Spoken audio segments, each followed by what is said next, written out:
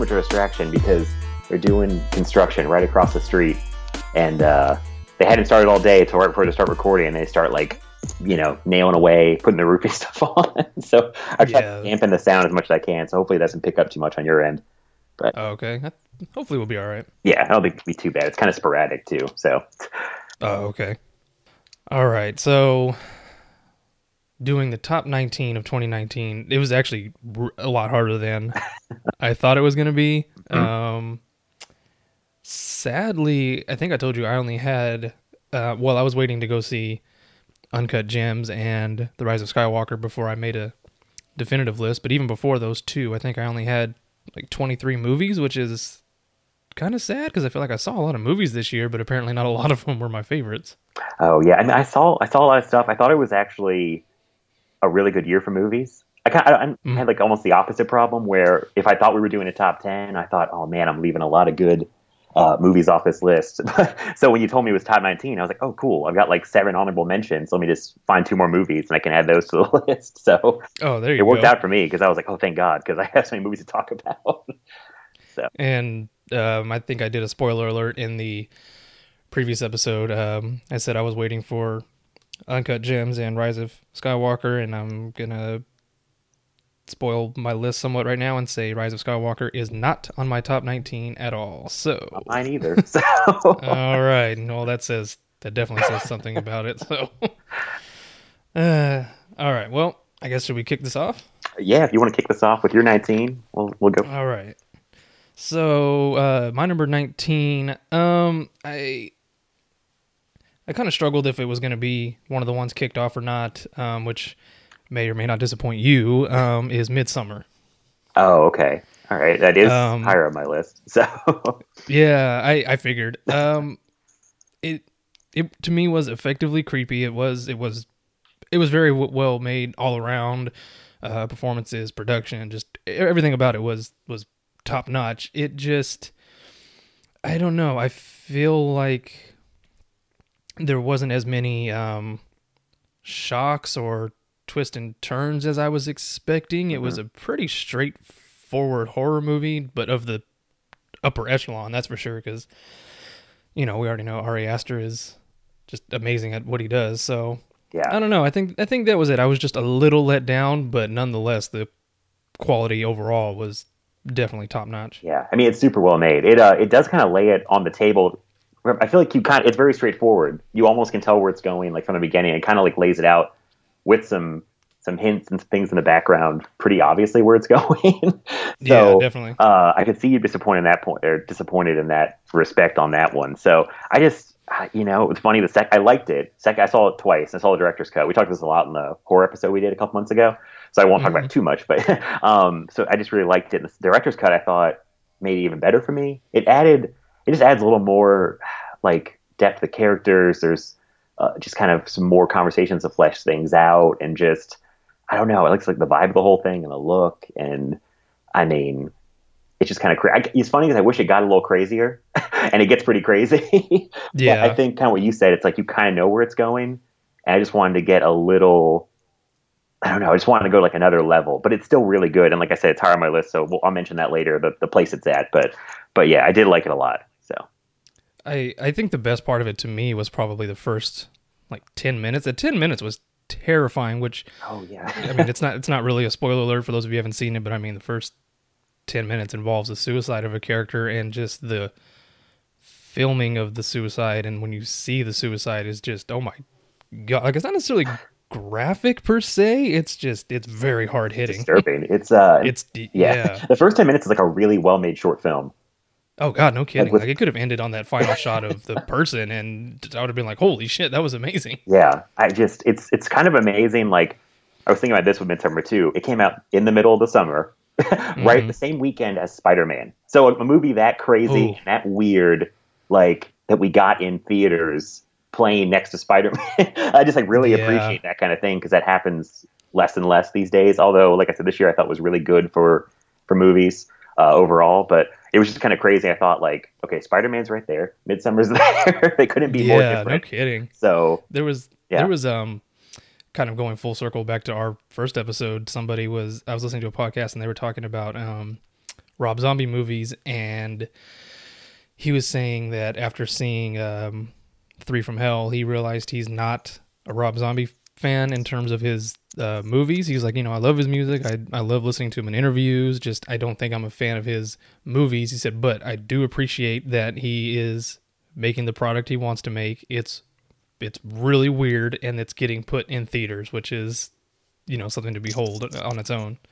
Yeah, so he's got a cult following. Yeah, and funny enough, as much as I went on about Rob Zombie, I feel like in our horror episode, Three from Hell did not make my list. Although I did like it, it just is not in my top 19 anywhere. But yeah, I don't know. It's this. I lost my train of thought. You could go. So no, I think that was it. Yeah, so I think we're on to your my 19. Okay, 19. The last spot with these lists is always hard if it's top 10 or top whatever, because there's so many movies you're like, oh, is this going to get bumped for this? I landed, I think, because I saw it on TV recently. With my 19 is Shazam. I still haven't seen it. Man, I forgot that even came out this year. No, I had to think. I was like, oh my god, that was earlier this year because it came out March or April, like maybe early April, and it kind of, it did well. I think if I remember right, it did very well. People liked it. It was a lot of fun, and when I saw it on TV, I hadn't seen it in the theater, and I was like, this was a fun movie. And I kind of want more like just like fun, kind of like light superhero movies, because they get kind of heavy, especially DC had a real problem with that for a long time, with things being way too heavy and dark and just not very fun. But Shazam is super fun. Played great when I saw it in the theater. Zachary Levi's really good. I like the show Chuck. I don't know if you ever watched Chuck back in the day.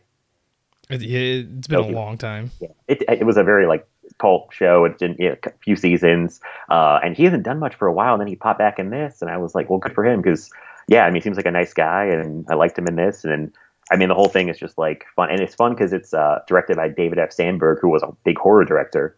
Oh wow! And he did this, and there's one great kind of horror scene in the middle of all this like fun, flashy pop superhero movie that I thought was like, oh, there's the horror coming out of that guy.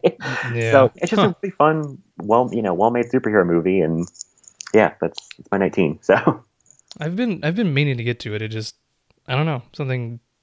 It's sitting there on HBO, and I don't know. I've never gotten around to it, but I feel like I probably will here pretty soon, just because, like you said, I've heard it's really fun, and DC kind of found a good balance between the dark and the humor and all that, which, judging from the trailers, it looked pretty light fare to me. Yeah. I feel like DC's finally getting their footing back underneath them. Like they finally recovered after trying to launch their whole universe to catch up with Marvel.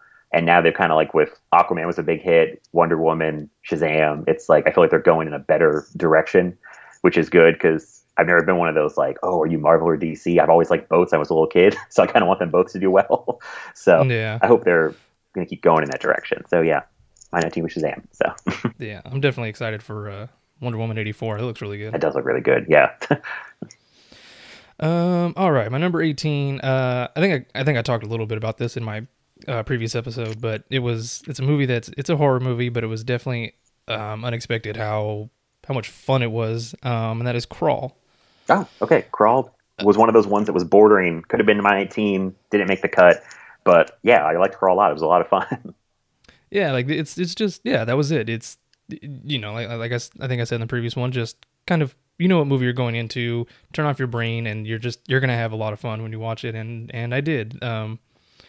There was another podcast I listened to where they were counting down their top horror movies, and they came across this one, and she goes, it was funny. She goes, set logic aside, and it's gonna be a fun ride. She goes, because this isn't a spoiler. You see it a lot in the trailers about the her kind of trapping one of the gators in the shower, and she was like, she goes, I don't believe for 1 second that gator can stay trapped in that shower, but and yet the main character winds up ripping through the floorboards with their bare hands at one point, like it's nothing. There's a lot of inconsistency with what they can and cannot do, what the alligators can do. It's a little strange. No kidding.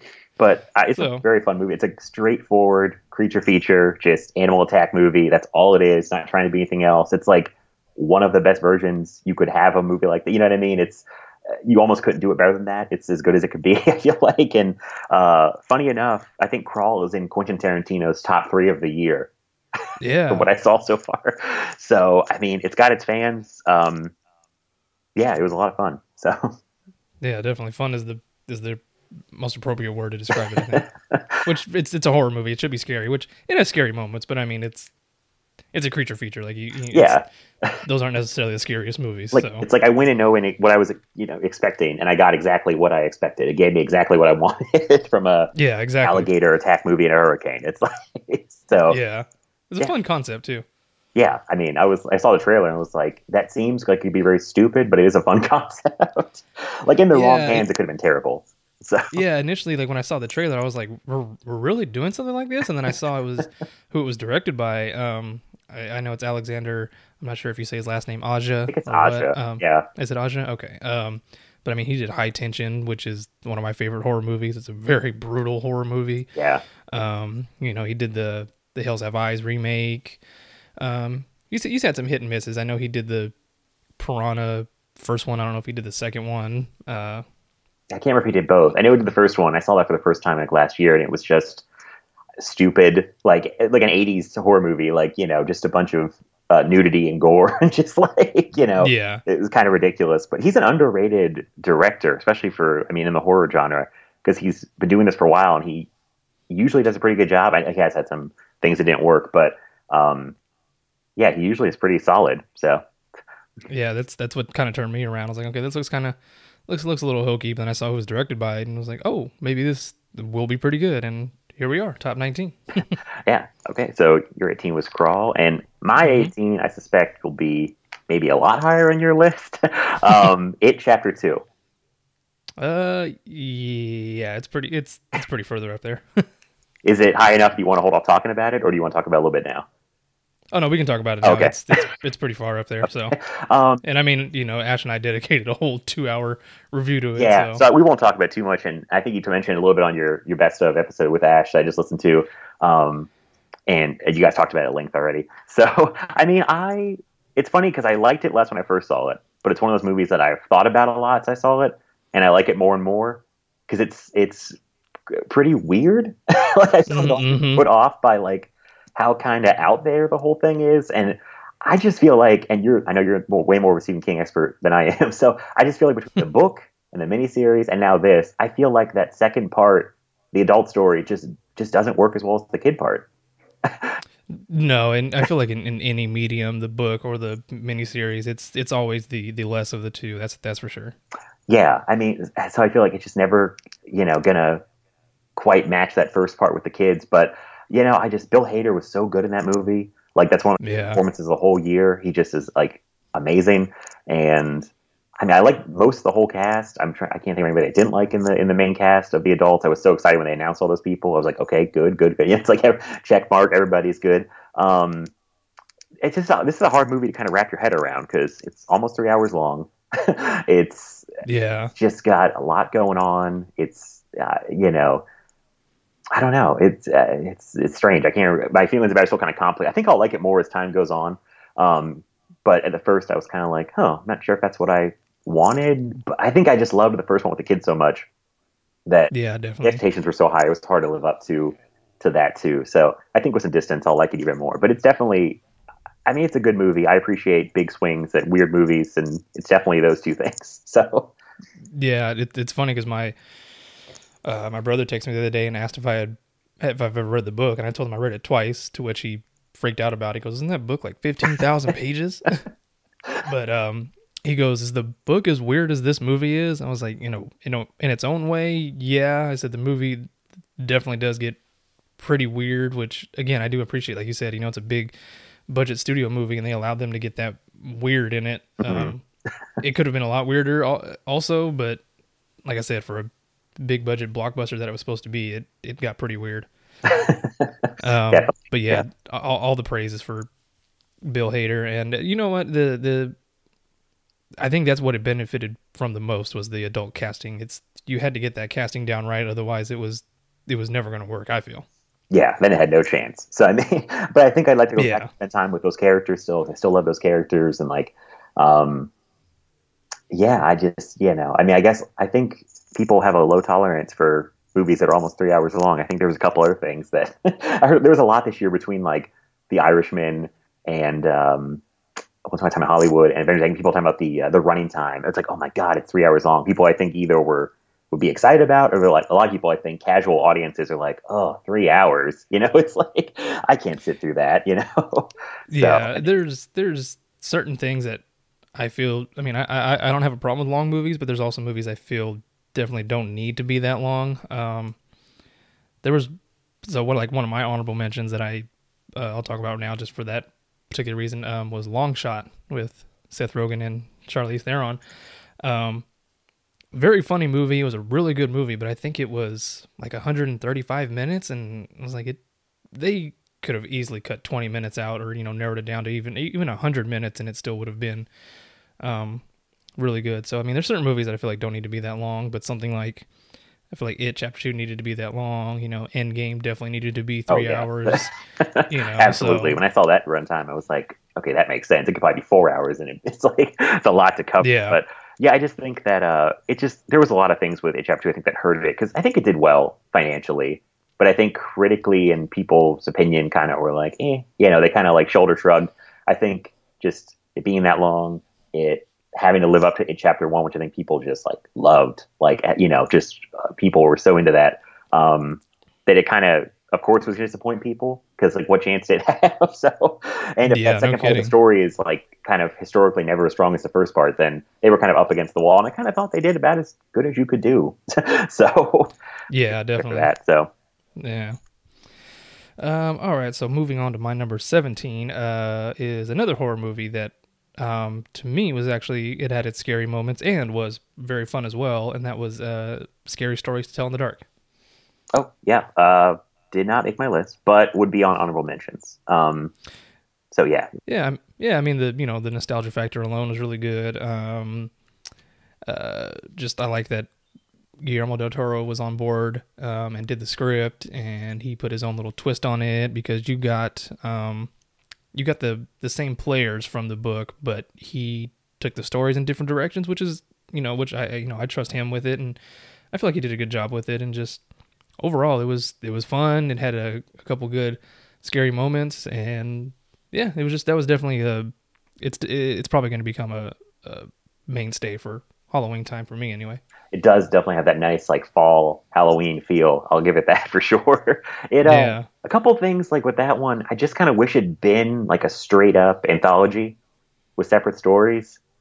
That's kind of what I was expecting it to be. It's what it looked like from the trailers. Yeah, and that's how they kind of pushed it. And then I don't know why I feel like people are scared to make horror anthologies, like for big budget studio movies, because I mean things like Creepshow back in the day and like Tales from the Dark Side were just straight up like, tell you 3 or 4 or 5 separate stories, and like you don't see that much anymore. I mean, you kind of see them on like VOD, Blu-ray, but they usually don't get like into theaters. And I feel like they were kind of we had to tie it together with these characters, and we can't do an anthology.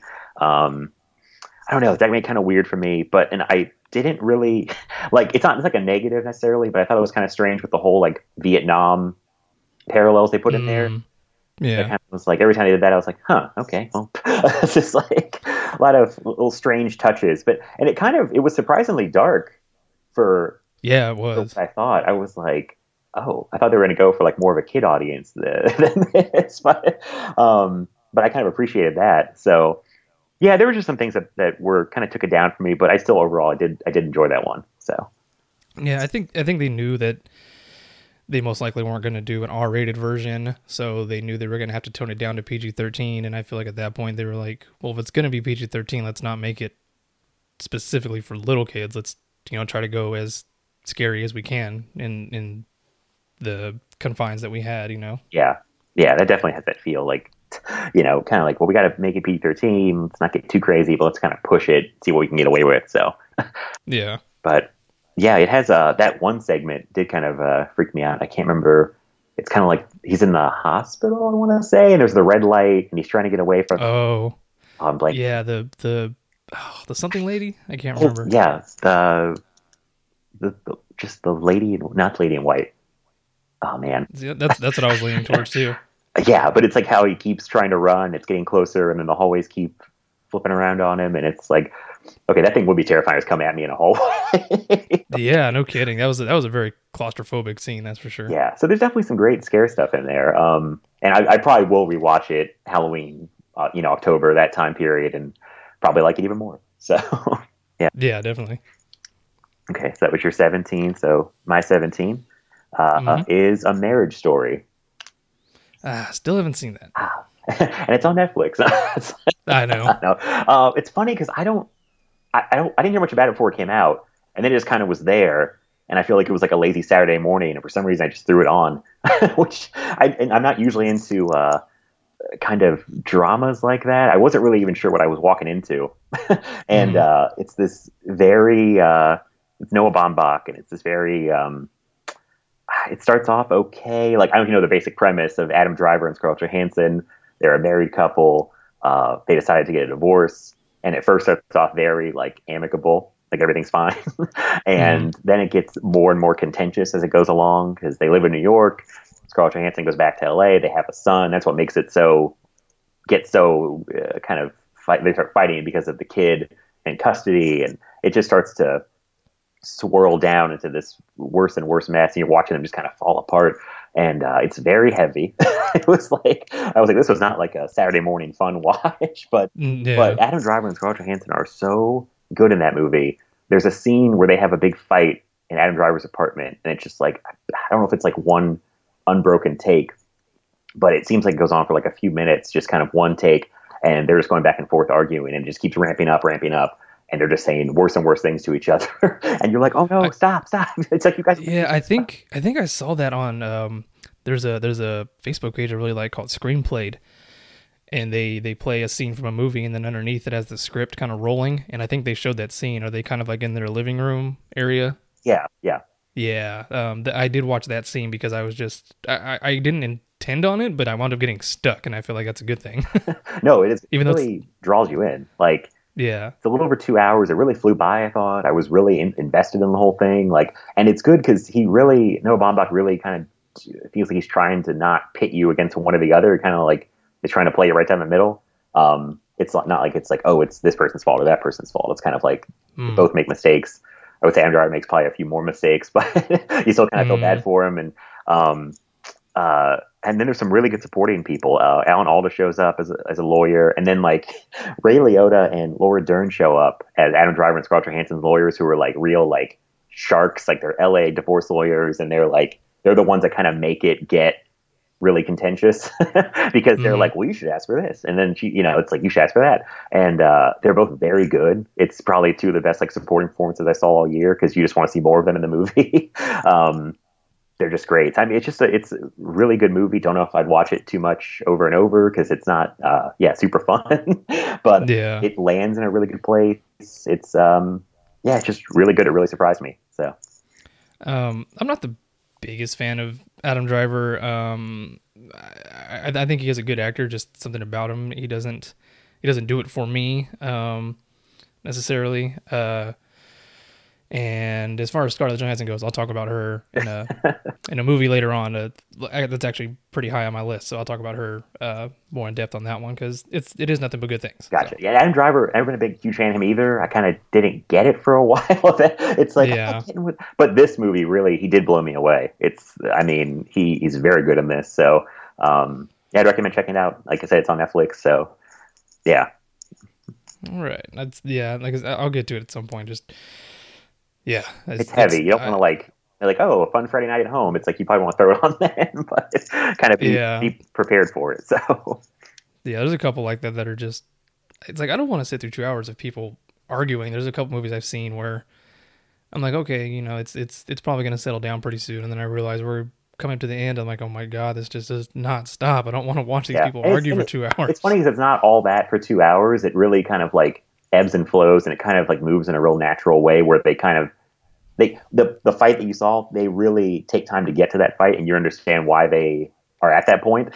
There's a lot of times them trying to be civil with each other, for like a long time, and it kind of Mm, just starts. Adam Driver goes under a lot of stress because he's trying to like work on a play in New York, and he's trying to see his kid in LA, so he's traveling back and forth. And you can tell he's just like starting to kind of crack.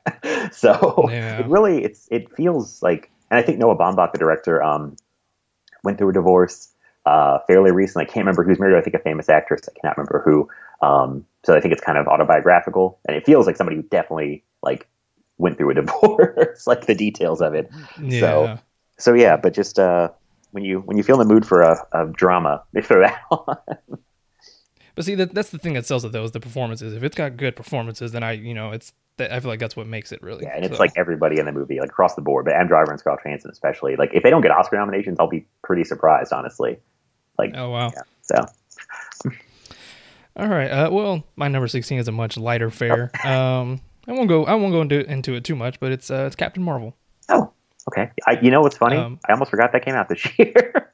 it again, going back to another podcast I listened to, they did the best and worst of the year, and they had some really funny categories, and one of them was that came out this year, and the nominations were Captain Marvel, Shazam, and they were both. One of the guys was like, that really did come out this year? And they're like, yeah, it did come out this year. It really doesn't feel like it at all.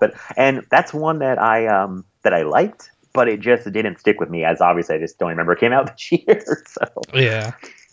But I don't know. It was fun, especially, coming off of Infinity War. We needed something that was going to be a little lighter because, the dreary ending of that one, and then the emotional sucker punch that was going to be Endgame coming up. So it was a nice little buffer in between those two, and the 90s nostalgia was nice too, and just it made me a fan of Brie Larson. I hadn't seen a whole lot from her before, but yeah, she was really charming in that movie, and just she gained a fan with that movie. So yeah, I liked her a lot, and her and Sam Jackson had a lot of good chemistry. I thought like they worked really well together. Yeah, so, definitely. Yeah, I did enjoy that. It had the whole 90s throwback feel, the whole thing. Just a fun superhero movie. That's all. I mean, sometimes that's all you need. You don't need to be like end of the world, complete Armageddon or anything. So, and I really like that they did kind of. It is and it isn't an origin story, because you already see her with her powers and moving forward, but then they slowly kind of weave in how she became the way she is throughout the whole movie, as opposed to just giving you 45 minutes of an origin story and then right. Another hour of just her being the superhero, and then it's over. It's like, oh, it's not very fun. Like, we're 20 movies deep now. We don't need all an origin story right now. I'm pretty tired of origin stories at this point. Like, if we could never do them again, that'd be great. Like I told my friend recently, it's like, I don't ever want to see Spider-Man from the beginning. I don't want to see Uncle Ben die. I don't want to see all that ever again. It's like, we got it. Like, it's just like, which is why I like the new Spider-Man Tom Holland. They just jumped in and didn't redo that. Like, thank God. So yeah. And it's not something you need to dwell on, because we know that story already. You don't need to tell it to us. You can just mention it in passing, and we're going to get the reference by this point. Yeah, exactly. So yeah. So Captain Marvel. All right. And my 16, which may upset people, it's this low. And I don't know if it's higher on your list. Joker. That's actually not too much further up on my list. So okay, well then let's talk about it. Yeah. I liked it. I felt like I did not lose my mind over it like everybody else did. I kind of felt like I was missing something, and I'm like, I don't get it. And it's not the kind of movie that I would want to see anytime soon, because it's real heavy. It's very dark. It's very depressing. But I know friends that were like, I saw it 3 or 4 times in theaters. I'm like, I cannot fathom that, but it's like, yeah, no kidding. People loved it. I mean, I'm still shocked at the amount of money it made. Just because, I mean, I know it's Joker, I know it's DC, but it's not like, an audience pleaser. You know what I mean? So, yeah, definitely. But I thought Joaquin Phoenix was amazing. That's oh yeah, that is most of the reason it's probably on my list at all. It's like, I just thought he was like out of this world. Like, he's got to get an Oscar nomination. I think. I mean, I don't know if they would not give him one. I mean, but he carried the whole movie for me. I mean, the whole thing is very much. I don't know if you've seen Taxi Driver and King of Comedy. I've seen King of Comedy. I may have seen Taxi Driver, but it's been a very long time, and I saw it was on Netflix, and I put it on my watch list, and I haven't gotten back to it yet. Yeah, that's a classic. I mean, I just saw King of Comedy first time last year, and that one surprised me because it's kind of talked about as like lesser Scorsese. I don't think it's lesser Scorsese at all. I think it was fantastic. Robert De Niro's in that, and then it's fun. He's kind of playing because he's a kind of king of comedy. He's like a guy trying to get on this talk show. It's kind of like a big talk show like Johnny Carson or Jay Leno or Conan or whoever at the time, and it's made up, and it's Jerry Lewis plays the talk show host, and now De Niro and Joker is kind of playing that role, the Jerry Lewis role in King Comedy, so it's kind of flipped.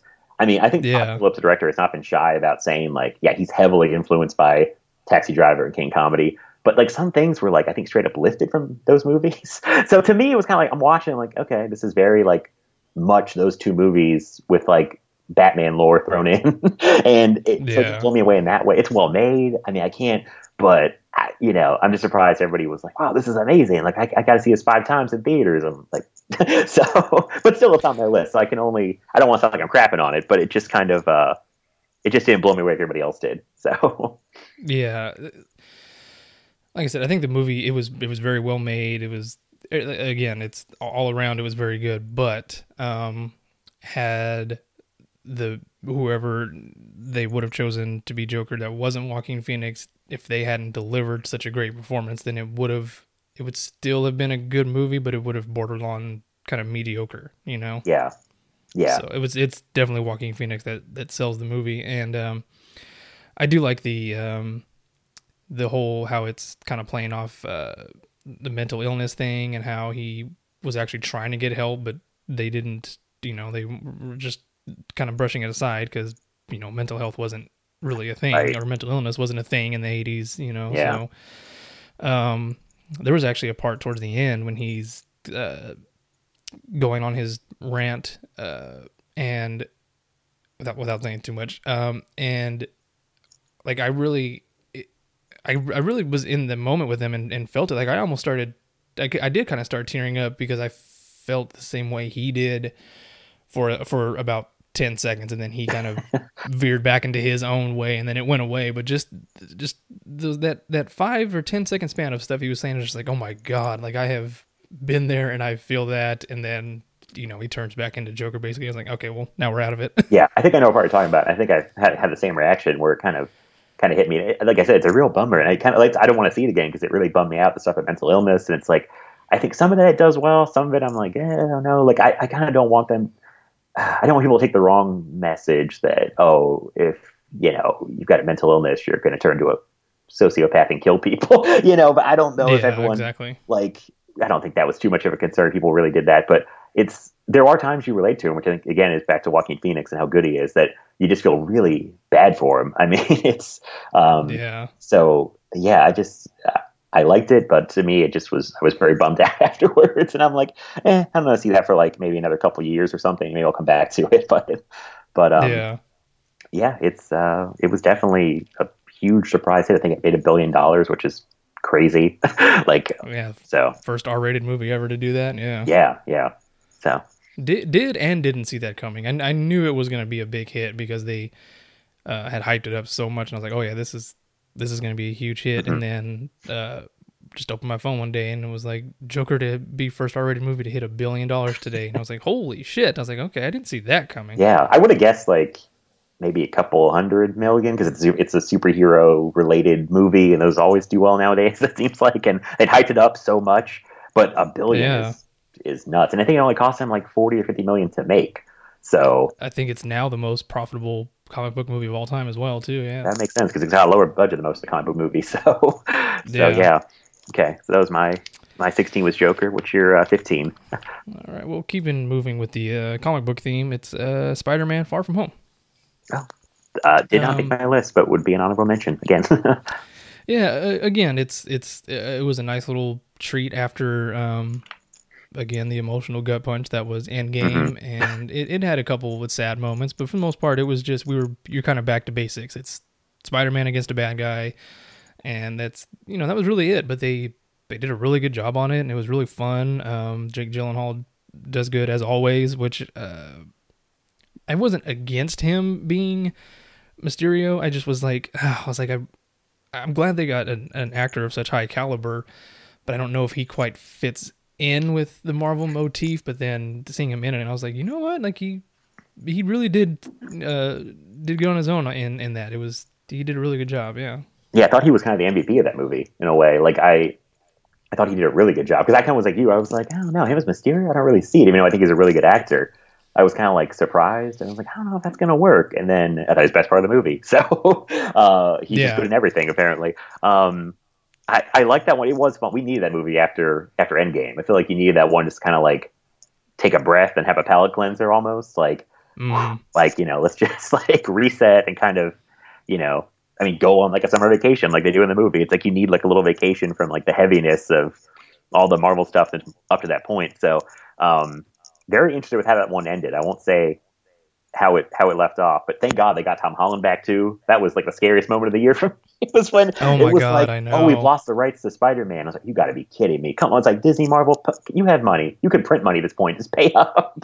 So yeah, and it's like don't give us that kind of ending if you aren't 100% sure you're gonna be able to follow it up. Yeah, I was like, you got to be, especially the ending. I was like, you got to be kidding me. I was like, come on, like it was just like get it together, all of you, to make like Sony and Marvel and Disney, like you all can make money. Let's just keep it. And I guess they worked out, thankfully, because Tom Holland, I know this is controversial. He's my favorite Spider-Man, and I used to love Tobey Maguire, but I think Tom Holland has, for me, surpassed him as my favorite Spider-Man. So, I will agree. I do think he's probably the best of them. I was gonna say live action. I think my favorite Spider-Man movie is still Spider-Man 2, which I'm surprised a lot of people give me shit for. No, I think I like Homecoming like a hair more, but for a long time, Spider-Man 2 I thought was like one of the best superhero movies ever made. So, oh yeah, definitely. But I kind of like, I don't know, those Tobey Maguire ones have not. I still like the first two a lot, but they just haven't. I don't know. I don't like them as much as I used to, but I still like them. They've waned a little bit for me. But Spider-Man 2 was a great superhero movie. I'm surprised anyone gives you a hard time about that. I got into an argument with somebody at work because I told them I did not like the third one, and they were defending it like it was probably the best Spider-Man movie ever. And I'm just like, what? Did we watch the same movie? Like, what? I mean, I'm not going to say it's not without its good scenes, but overall, I mean, even Sam Raimi will tell you, oh yeah, I screwed up majorly with that movie. Yeah, that's insane. Spider-Man 3 is, yeah. I hate Spider-Man 3. I've maybe seen it twice, if that. I was like actively mad. I remember when that came out, I was like the whole, oh God, like Dark Peter, Emo Peter, whatever you want to call it. Oh God, Emo Peter. I was like in my seat, just like going, like, scooting down, like, oh God, what have we done? And they totally botched Venom. But it's like, I mean, Sam Raimi apparently didn't care about Venom, is what I heard, and they kind of forced him to put Venom in the movie. And I mean, it shows. He actually isn't one in the movie. So, yeah, no kidding. Topher Grace, it's a bad choice. I hate Spider-Man 3. I think it has a couple things that are okay, maybe like the first half of the movie, but I mean, overall, it's a mess. Like, so, yeah. And I'm not a Topher Grace fan in general, but I honestly don't blame him for leaving that 70s show to go do that, because that's the reason why he quit the show. It was either he had to quit the show or pass on Venom. And it's like, you know what, if they asked me to do it, I'm sorry, bye show, I'm going. Yeah, the show's been on for like 8 years. I'm getting out of here. Yeah, exactly. Like we're kind of done anyway. We can wrap this thing up, right? But it still stands for me that Spider-Verse is my favorite Spider-Man movie overall, though. That if we did like a top 10 of the decade or something like that would probably be my best of the decade. That movie's incredible. Oh yeah, definitely. Which I'm still slowly working on. I don't know if I'll ever release a top 10 of the decade, maybe in print form, because even just talking about those 10 movies would probably be a long episode. But yeah, it's really hard work. I'm surprised because I went through 2010s, all of the movies I saw in 2010, and I came up with 3 movies for that year, which was kind of surprising. I figured I was gonna struggle with like 10 movies a year. No, 2010 I only had 3 movies. Oh, well, I mean, it's not, if you have to make a top 10 for the whole decade, if you got 3 in 1 year, that's not too bad, I did. Yeah. It's funny, I finished mine. I finished my best of the 2010s. I ended up doing 25 movies because I was like, why limit myself? I just put on Letterboxd, and it actually wasn't that hard. I actually kind of left some stuff off that I still thought needed to be on there, but yeah, there was a lot of good stuff. It was actually I thought it was kind of like backloaded. I felt like the last maybe 3 or 4 years to me had a lot more choices than the beginning of the decade. Yeah. But but yeah, we're getting off topic. But yeah, it's like, I know. but Spider-Man Tangent. Far From Home is definitely just like a nice light palate cleanser after after Endgame, a nice kind of like reset for the next phase wherever they go with Marvel. So What? Oh, the next one is Black Widow, huh? yeah, yeah, Yeah. which I'm curious about because I had no real interest in that one, and then I saw the I trailer. didn't either, but yeah, it looks good. I'm like, that looks good. I guess I should not. I should stop doubting Marvel at this point. It's like I guess they're gonna keep cranking out good movies. Yeah, no So, kidding. okay, so I guess we'll go on to my 15, which is a movie you mentioned a couple minutes ago, which was Long Shot. All I got right. quiet on that one. I was like, it's coming up in a couple picks, so I'll just say it then. It's funny. I agree with you. It's like I don't think comedy should like ever be over 2 hours long. I think that's like a death sentence. When I see a comedy, it's like I think Funny People with Adam Sandler was like 2.5 hours long. Yeah. I was like, I remember that's the movie I always say. That's like why a comedy should not be that long. It's just no one wants to kind of go on for 2.5 hours. It's ridiculous. Like 90 minutes, great. But Long Shot. That's like See, my only complaint about Long Shot was that it was too long because I loved it otherwise. But sorry, I didn't mean to cut you off. What were we gonna say? oh no. Well, actually, first, okay. See, yeah, Long Shot was 125 minutes. I said 135, Oh. but I think I know a lot of people are probably mad at this too, but honestly, I think Funny People was probably my favorite Judd Apatow directed movie, just because it's definitely his most mature movie. It doesn't have to rely on raunchy, gross jokes, which I mean, don't get me wrong, he's the highest caliber of those. He knows how to use raunchy, gross jokes very well. But I do remember seeing that movie in the theater, and for those of you who haven't seen it, it's almost 10 years old at this point, so I'm not spoiling anything. Adam Sandler has like a rare form of cancer, I think, and from the trailers they show you he gets over it and decides to kind of like turn his life around in a way. But I remember looking, and it was like we were 80 minutes in and he's still sick. I'm like, oh my god, and like we still have another hour to go. Like, this is insane. I forgot about that. The trailer is really like I feel like kind of told you one thing was going to happen, and it didn't quite go. The trailer was kind of misrepresenting the movie. I felt like, if I remember that one right, because I remember seeing it and going, "This is not what I thought it was going to be." Yeah. There are things I like in that movie. Like, it's definitely Judd Apatow. That seemed like a movie where he was like cashing in his chips after all the success he had and being like, "This is what I want to make." And it's kind of like a drama. It's 2+ hours long. It's like and but it just I remember that one. It just to me felt like I was like, this is 30 minutes too long at least. but yeah, no, I'm with you on that one. It could have been shorter, but like I said, I still overall I really did like it. But I probably need to rewatch it at some point because there's some funny people in that movie too. But speaking of funny people, Long Shot. Yeah. There's a really good supporting cast besides Charlize Theron and Seth Rogen, who I thought were both really good. And when I saw those trailers, I was like, really? Seth Rogen and Charlize Theron? What? Like, I think most people were like, I don't get it. The movie makes you buy that they would be in a relationship. I feel like it really does a good job of like selling that she would fall for Seth Rogen. And I feel like it's very smart. I thought it was really funny. It probably is a little bit too long, but it's like one of the best romantic comedies we've gotten in a long time, which I don't think they make a lot of good romantic comedies these days. They don't make any of them at all, but good ones are really few and far between.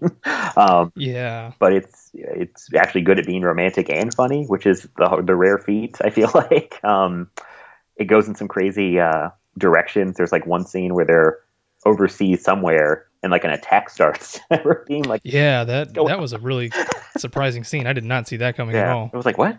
So it just goes off in some really funny, kind of crazy directions. I think O'Shea Jackson, who's Ice Cube's son, shows up. And he's really funny. That guy, every movie I've seen him in, he like steals the movie. Every scene he's in, he's hilarious. And he's great. That was one of the surprises of the year for me, was Long Shot. And I feel bad because I think it came out literally, I think, the week after Endgame and just got and it tanked hard. Swallowed up. I got completely destroyed. And it was like, I'd already seen Endgame and I went to go see Long Shot the weekend after. And I was like, this is one of the best movies I've seen this year. So, I just really like it. It's very charming. It's very sweet. It's very funny. I'm pushing people to see Long Shot. Whenever I tell people, I'm like, what movie should I see that I missed this year? It's like, go see Long Shot. It's very funny. Yeah, definitely. Well, we can real quick. My number 14 is Joker. Oh. What's your 14? Easy enough. My number 14 is John Wick Chapter 3. Okay, mine. I'm a few spots above that. Okay. Funny because it's 14, but it's still pretty much the best pure action movie I saw all year. Oh yeah, definitely. I mean, because you can call like the super. I don't. It's funny because I don't really. It sounds so stupid, but superhero movies, they're definitely action movies, but I think they're almost their own genre at this point. If that makes sense. So John Wick 3 is like the most just the best straight up action movie. And the first 15, 20 minutes, they throw Oh my god. you right into it. Yeah. I mean, he uses a book, he uses a horse, he's like beating people. Makes his own gun. I forgot about making his own gun. Yeah. I need to get back. I just got it on 4K for Christmas. I need to rewatch it. I haven't had a chance yet. But I mean, these movies are like all three of them. This might be my least favorite of the three, but it's like, I mean, all three are like top notch. I mean, it's like, it's just, it gets a little, I don't want to say too crazy. It gets like really deep into the mythology of like what's going on with these assassins and like, which I kind of like. Sometimes it's like kind of almost is a little too much. I don't know. It's like, it's a crazy movie. I can't believe they're still making more of these. Like they're making more. It's like they keep pushing. I mean, I'll keep going. I'm not gonna. It's like just keep making Keanu. It's fine. I think it's hilarious that they plan to open John Wick 4 the same day as Matrix 4. Yeah, that's gonna be very interesting. It's either gonna be a good thing or it's gonna backfire. I can't believe they're gonna stick to that. I feel like it's one of those things where one of them is gonna blink and move the date. Because that's just not good for either one of them. I mean, I'll go see 2 Keanu Reeves movies in one weekend. I don't care. Oh hell yeah! but yeah, I mean, John Wick 3. There's just not much to say. It's bigger and crazier than the first two, and it's got some great action. Yeah, and I'm all aboard the Keanu Reeves renaissance. I'm glad everybody's back on board. Like, I feel like I never left, but it's like, yeah, no kidding. Yeah, it's just I'm happy for him because he seems like a super nice dude, and it's like I'm glad he's having all the success now.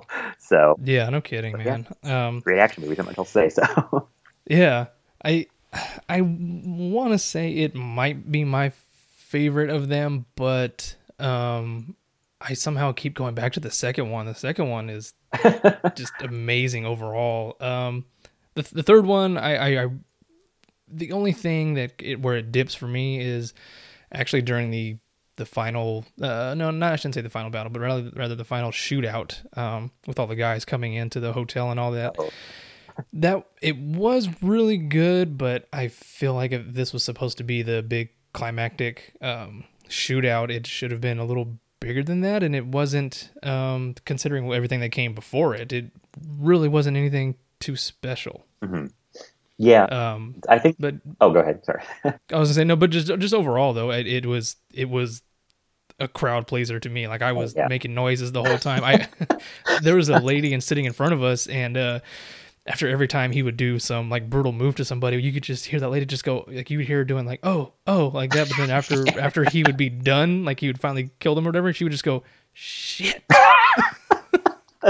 That's me in these movies. It's funny because I'm just like a non-violent person in real life. I don't own any guns. I don't like, but it's like, I love these kind of movies. And I'm like cackling. I'm like giddy watching the John movies. I'm like, whoo, like I'm just like, you probably hear me just sound like a maniac in the background. Because I think the problem with 3, I realized maybe I might have burned myself out because the night before I was going to go see 3, I watched 1 and 2 back to back. And you watch the third one, that's a lot of shooting. That's a lot of killing. It's just like you almost become kind of numb to it after that much in that quick succession. So I might have I was like, did I hurt the movie by watching too much John Wick before? It's like I ate 2 pizzas and had a third pizza. It's like it might be too much, But I think I would rank them. I just say if I'm I think I'd go probably 2, 1, and 3. But I mean, it's such a close race between the three of them. It's not like 3's way below the other 2 or anything like that. So, but I think 2 is the sweet spot. I feel like 2 expands upon the first one, but it hasn't gotten like super crazy yet. Yeah, exactly. So, but I'm still excited for 4. I can't imagine where they're going to go with that one at this point. So, it did kind of piss me off when Keanu said this is the final one, and we're done. I don't want to keep making them if they're going to get. I don't want them to get watered down over time with sequels and whatnot. So I was like, okay, cool. Like we're going to get a definitive ending, and then it ends on a cliffhanger, and then 2 days later they had a release date for part 4, and I was like, oh man, like I'm excited, I will go see it, but I was hoping for an ending like it sounded like we were gonna get. Yeah, I mean, it's cool. It's cool to keep making more and more money. It's like each one keeps doing better than the last one. And Oh yeah. I mean, I feel like I heard somewhere, maybe wrong, that 4 is definitively like they won't make any more, which I hope is true. Because I feel like that thing with 3, it's like almost like, I think of an analogy. It's almost like they were holding too many plates and they're about to fall, but they kept them up for me. But it's like they're dangerous now. It's like they're getting close to like just letting all this craziness kind of get too big and away from them. But I feel like they still have a handle on it. So Yeah. we'll see what happens in 4. 4 has to be the last one. Like they got to stop. So Yeah, because then even if they are consistently good, you're gonna get bored of them. Not necessarily bored, but you're just gonna get burnt out. It's like, I don't need to see another one of these. right, and Keanu Reeves is going to keep getting older, even though he seems like he aged like a vampire. But God, no kidding. that maybe they should make 4, wait like 10, 20 years, make an old man Wick, like a Logan style. That would be kind of cool. Yeah, that would be really cool. Pitch that to somebody. But and then I'm really excited for Bill and Ted this year. Oh God, yeah. Bill and Ted 3. Definitely. I'm like, just Keanu train, bring it. I'm on board. Yes. So all Keanu all year long. I'm all about it. So that was my 14. So what's your 13? 13 is, let me look at my list really quick. Yeah, I think 13 is probably the funniest movie I've seen this year, and that is Booksmart.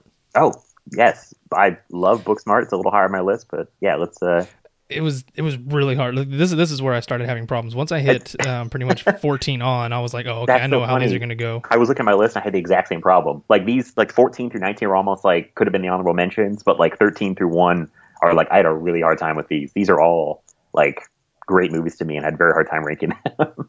Yeah. Booksmart was one of those ones, like I don't even think I saw a trailer, but I heard what it was about. I heard who was involved, who was directing it.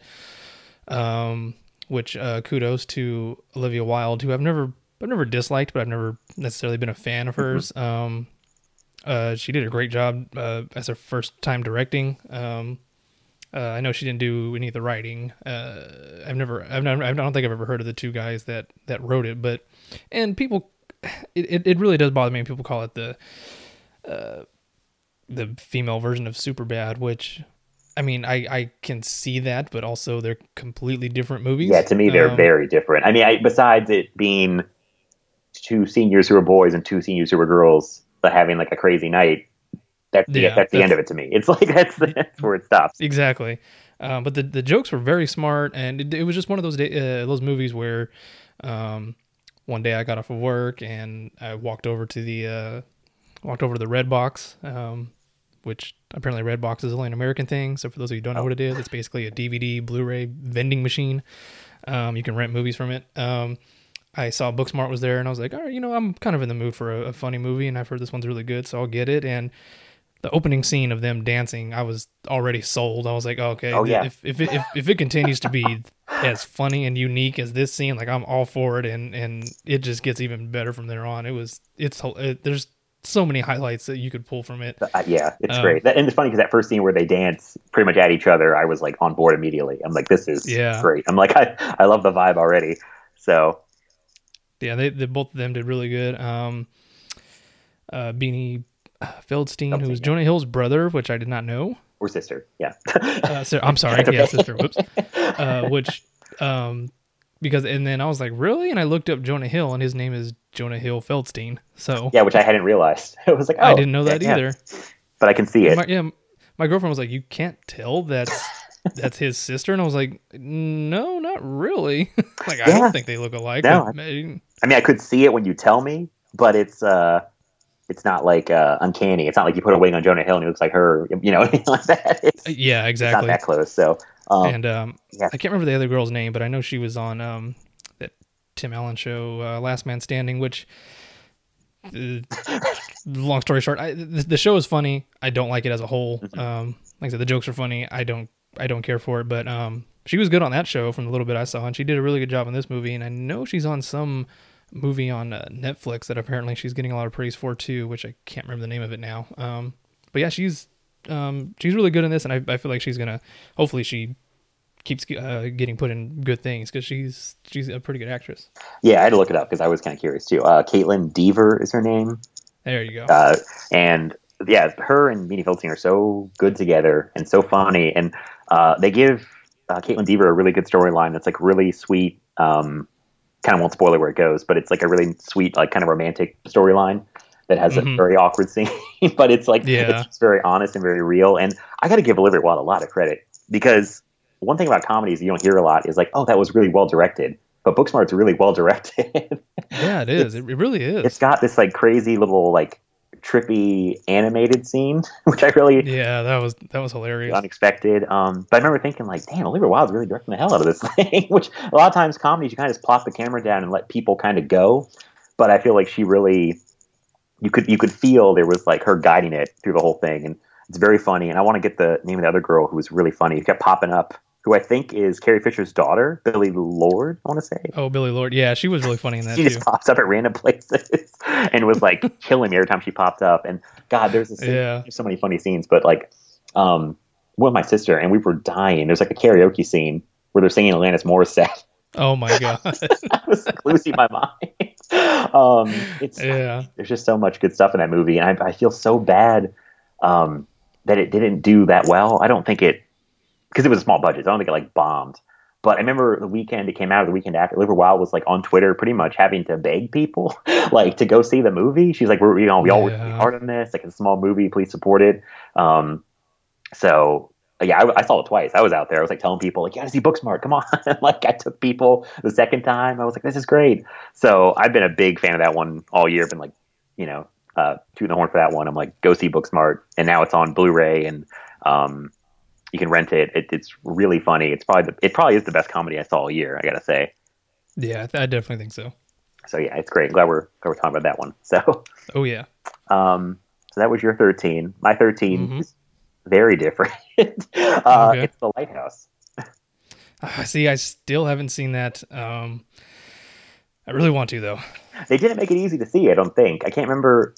I had to go to my like local like repertory theater around here. It's called the Narrow. It's like kind of like the art house theater. I think it was in normal like mainstream theaters for a week or two, but it was kind of hard to track down. But that movie. It's like kind of like Midsummer with, you're like, you can't believe this is out, and like kind of getting like a major release with major stars in it because it's such a weird, crazy movie. I wrote something about it because I'm going to write something about it for the site that I write for, and I just wrote like, it's like, who would bankroll a black and white 2-person chamber piece that's got old timey sailor talk in it? Like, what? Like, if I told you that on paper, it's like, that'd be insane. But Robert Pattinson and Willem Dafoe are so good in that movie. It's funny because Willem Dafoe got all the talk, I think, before I saw it, and he was great. I feel like he's born to play an old sea sailor type guy. That is his DNA. But then Robert Pattinson, I thought, to me, actually was even a little bit better. I don't know. Maybe he kind of surprised me more because he's so good, and he has to do some really weird stuff that we'll go into, and it's got a lot of weird, like, dark comedy in it. It's just a crazy movie. I guess Robert Eggers, like, he got a bunch of goodwill from The Witch, and then he was like, well, I'm going to go take it and make this crazy movie about 2 guys on an island lighthouse, and there may or may not be a monster. It's just like this weird, like, such a specific thing that you can only make when you've had a movie that was like a critical darling. I feel like he took all his cachet and was like, I'm going to make this. And I went with a friend of mine, and we were like the 2 weirdos that were laughing through most of it. I mean, it's just, I think most of it's supposed to be funny. It's kind of hard to tell, but I don't even know what to say about it without kind of spoiling more, but it's very weird. It's definitely not, it's not for I feel like it would not please mainstream audiences at all. But it's just such an interesting movie that I actually really enjoy. So, yeah, I'm curious. I have a rental voucher that Google Play just sent me out of nowhere for whatever reason. It was like $1.50 for any movie rental, and I went and looked up The Lighthouse, and it at that time it said it had 5 days before it became available for rental, Oh, which I think today might be the fifth day. So maybe I'll watch it later on today. We'll see. I gotta see if it's available to rent or not yet. But yeah, I really love The Witch. I can't believe I could have sworn Robert Eggers did something in between The Witch and The Lighthouse, but he hasn't. That was a good 4 years ago, maybe I think three. I 3 years think ago. about 2016. I think. Okay, I guess that's about right then. Unless you're Ari Aster and you did 2 movies in 2 years, which dear God, I don't know how the hell he did that. And two movies that seemed like they would take a while to make, especially Midsummer. Like that movie just seems like it would take the way it was shot, and I just the movie. I can't remember. I read how long they spent over there shooting that movie, and I thought it It was was. like July to October or something like that. Yeah, so you got that one out pretty quick. But yeah, it is just Eggers too. You had me questioning. I was like, he did just kind of take a gap there between The Witch and Lighthouse. But I think he was entertaining a bunch of offers. I don't know if you listened to the Shockwaves podcast. He was on Oh yeah, yeah. a few weeks ago, and it sounded like he was kind of bouncing around some ideas. I'm kind of glad I think he made the point that he was like, I could go do something kind of more mainstream for a big studio, but I kind of thought this was my chance to like sneak this weird movie out there. Like he kind of wanted to put it out there while he had the chance. I think he wants to do, or he might be doing Nosferatu, like another version of that, which Oh wow, that'd be pretty cool. very interesting. So, but yeah, like Ari Aster, Robert Eggers is a guy that like I'm on board for whatever movie he directs. I'll go see it. So Yeah, just based off The Witch, I'm all for it. That's why when I heard he was doing another horror movie, and especially with Willem Dafoe, I was like, okay, I'm sold. I'm not a huge fan of Robert Pattinson. I mean, I don't dislike him, but I do respect that he's a good actor and all that. Which, after seeing Uncut Gems, which we will probably talk about later, I saw that Good Time is on Netflix, which I still haven't seen, and I've heard it's amazing, and I really want to get to it. it is good. I watched it, I think last year, and I think maybe it was built up a little bit too much for me. He's really good in it, but I thought the movie was kind of just like it was good. You know what I mean? But I wasn't like blown away by it by a lot of people. But he's a guy. You told me 10 years ago, whenever Twilight came out. It's like this guy's going to be a really good actor in a few years. I'd be like, okay, sure. But he is. Yeah. Him and Kristen Stewart are trying so hard, and I got to respect for this to get away from Twilight. You can clearly tell they're trying to like do all these weird indie projects with the occasional kind of bigger movie in there. Like he's doing a good job. I mean, most things I've seen him in, I thought he's a really good actor. So yeah. Well, moving on to my number 12 is probably the biggest surprise of the year of how much I liked it, and it's Ready or Not. Oh, yep, that is higher on my list. I love that movie. It was so much fun. I feel like I needed a good horror comedy, which I feel like there hasn't been a very good one in a while, and that just it was definitely satiating. It was perfect. It was exactly what I needed. It was funny, and it was very bloody and over the top, and just that's really all I can say about it. Just it was some damn good fun. And it was a real like out of nowhere surprise. I feel like because I felt like definitely. I don't remember if I saw a trailer for it. I think I might have known it was coming out, but I didn't know much about it, and it suddenly was out, and I was looking at the movies that are coming out, and I'm like, oh, Ready or Not's out. I want to see that, so I just went kind of blind. Which was good because I heard the trailer spoiled a lot. Apparently, like a lot of the beats gave stuff away. So I went in there pretty blind, and I loved it. Like earlier in the year when I first saw it, it was very high on my list. It's a little farther down now, but I went gaga over that thing. I loved it. And I think most of that is Samara Weaving in that movie is so good, and I love her like in everything I see her. And she was in a movie called Mayhem that came out a year or two ago. It was kind of like it came out around the same time as the movie The Belko Experiment, and they were very similar movies. It was like people trapped in office buildings, and there's like something in the air that makes everyone go crazy and attack each other. And I don't know if you saw either of those, but her in Mayhem, she's in there with Stephen Yeun, I think his name is, from Walking Dead. Okay. And it's very fun. I think it's the much better of those two movies. Belko Experiment did not work for me, but Mayhem, she's great in that. She totally, I think she carries Ready or Not. And I just want to see her in like everything. I think my Letterboxd review was like, I think I started by saying like, hey, can we just put Samara Weaving in like all the movies? Is that cool? She's just, she's great. It's super fun. Like I had a blast. I didn't know where it was going. And then like the ending like blew me away because I did not expect them to go the direction they did. See, and I don't know what I read. I think it might have just been an ad for that movie, I really don't know what it was, but I know it was a post on Facebook about the movie, and I don't know why I looked at the comments, but a lot of people were just like, "Oh, just so much fun. This is a great movie," just things like that. And then all of a sudden, the next comment was, "I can't believe this happened at the end." I was like, "Son of a bitch! Like, really?" Oh man, I'm sorry. That sucks. It's like, Yeah. that happened to me with something. It's like I was reading comments for something unrelated to what movie was that, and someone just gave a spoiler away in the comments. You're like, "You son of a bitch!" It's like, Yeah. oh man, that sucks. I mean, going in blind, because I saw people who criticize Ready or Not, and like they're kind of like, "Oh, it was predictable," or "I knew where it was going." I'm like, predictable what? And then I guess if you saw the trailer, you kind of see where it was going more. I think we're back and watch after the fact, and I said, oh, "Okay, I can see where you think you can get the beats from this trailer," but yeah, it was a real like pleasant out of nowhere surprise at the end of summer, like that I just had a lot of fun with, and yeah, it just was like kind of reminded me of another movie that's actually higher up on my list, which I'll talk about in a few picks. So, All right. I'm glad I went into that mostly blind, like I did with Booksmart. I don't think I saw the trailer for either one of those. I had probably read what they were about and was like, okay, this sounds good. And then again, it was just one of those days I got off work and was like, oh, let's see if there's anything new at the Red Box. And I was like, oh, Ready or Not. Like we were just talking about that the other day. Like I'll get it, and there we are. I was like, all right, good. I'm glad I went in this knowing almost nothing.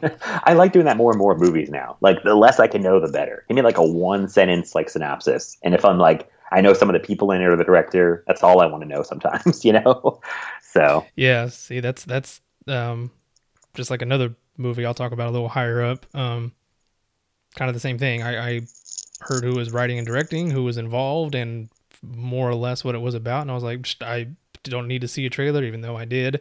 I was like, you already have my money. Like I'm gonna go see it. So exactly. It's like I think it's funny they put the trailer out for Quiet Place 2, and I don't know if you saw that, and there was like a really short like 15-second teaser, then there was a full trailer. That's a movie where I'm like, you don't need a trailer. I'll go. Like I'm gonna be there. Don't worry. It's like just that 15-second trailer was perfect. That all was all you needed. Yeah.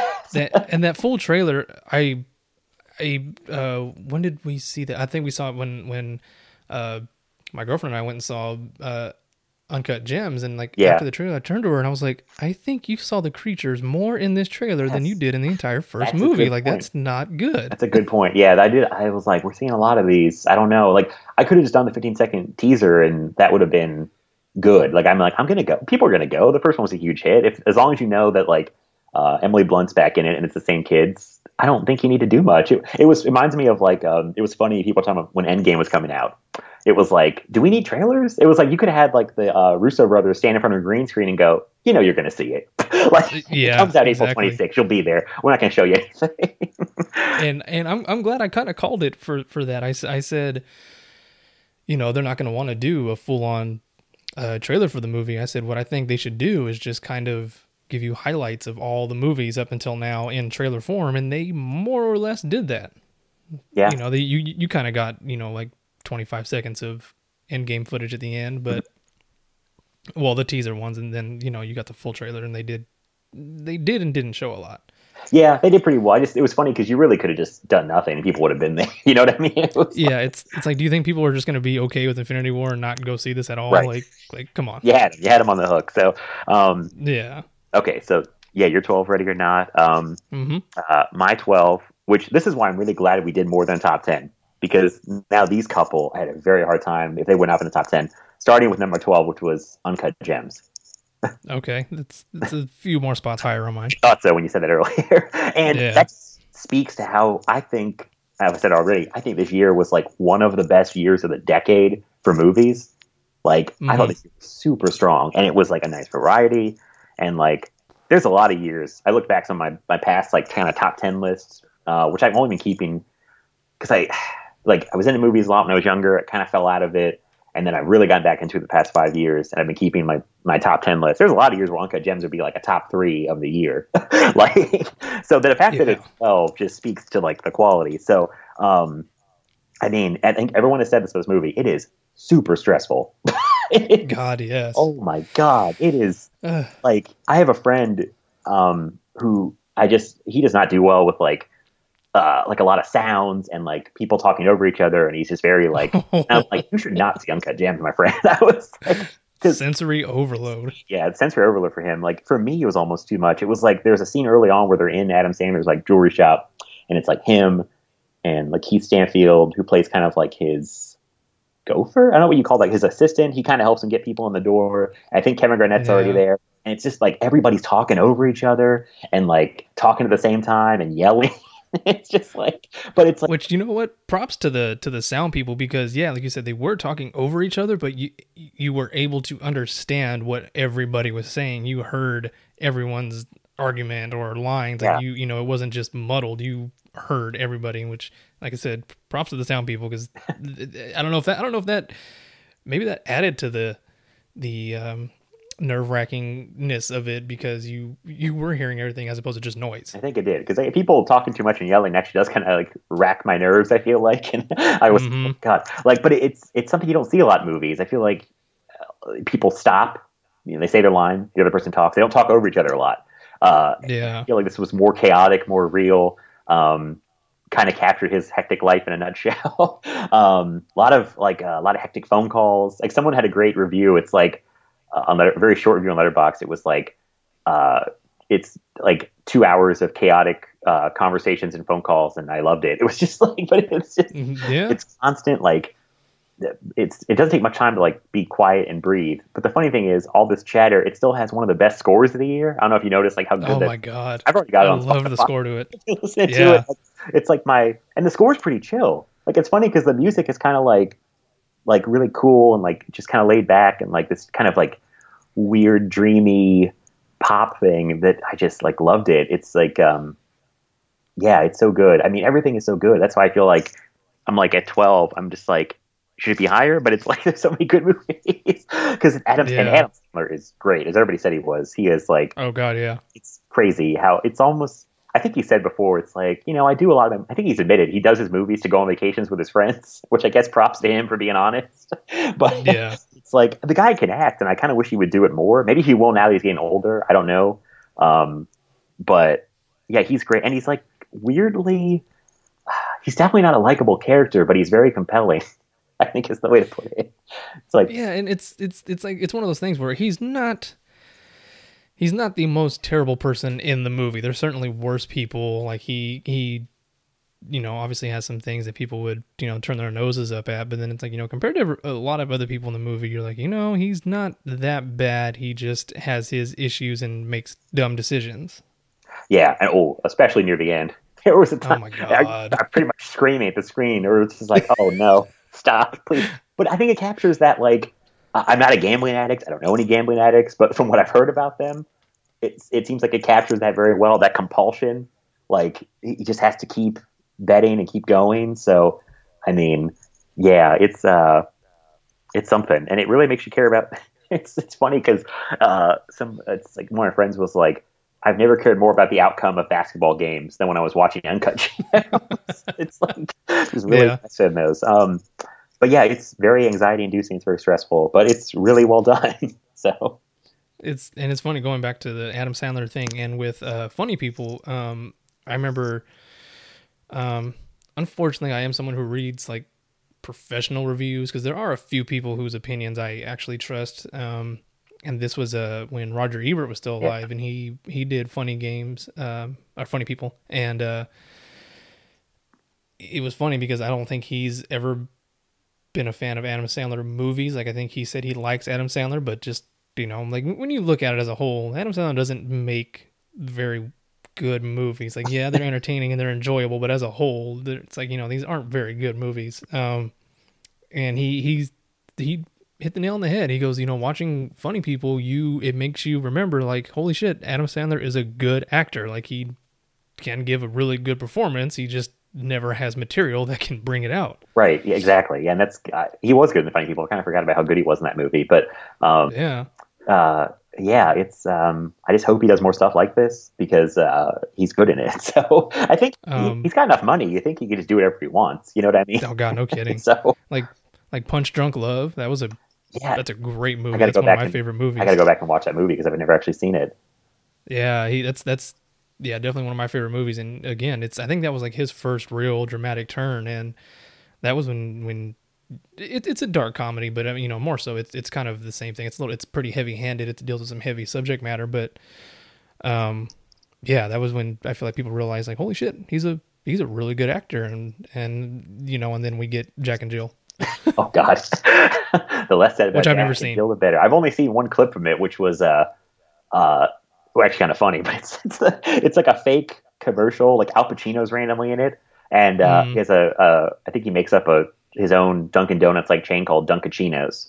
Oh God. It's so stupid, but it's like everything else I've seen from it looks absolutely terrible. But there's always like I feel like there's usually one good thing in Adam Sandler comedies, but most of it's like surrounded by just bad, crap. So I honestly I gave up after Click. I despise that movie. It's so mean spirited, unfunny.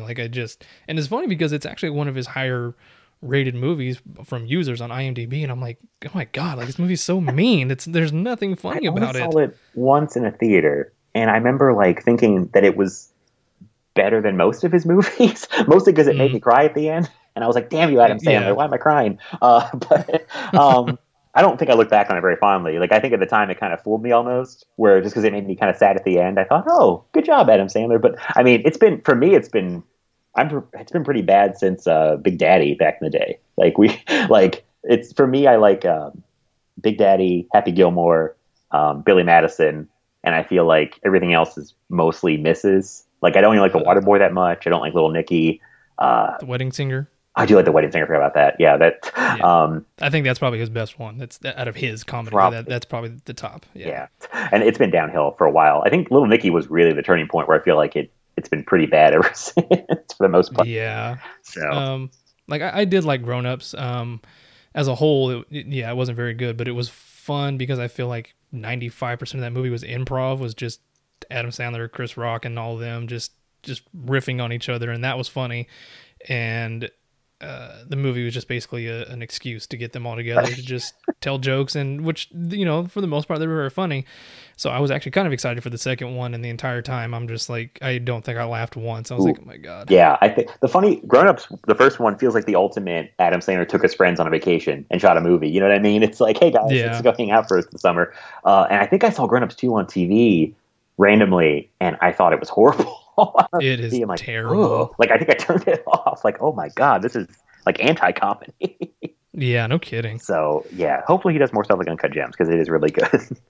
So. Yeah, I think now he might start ramping down and just being a little more selective, and hopefully, taking parts like this that are, and they don't necessarily have to be all dramatic, but just just better material, right. So yeah.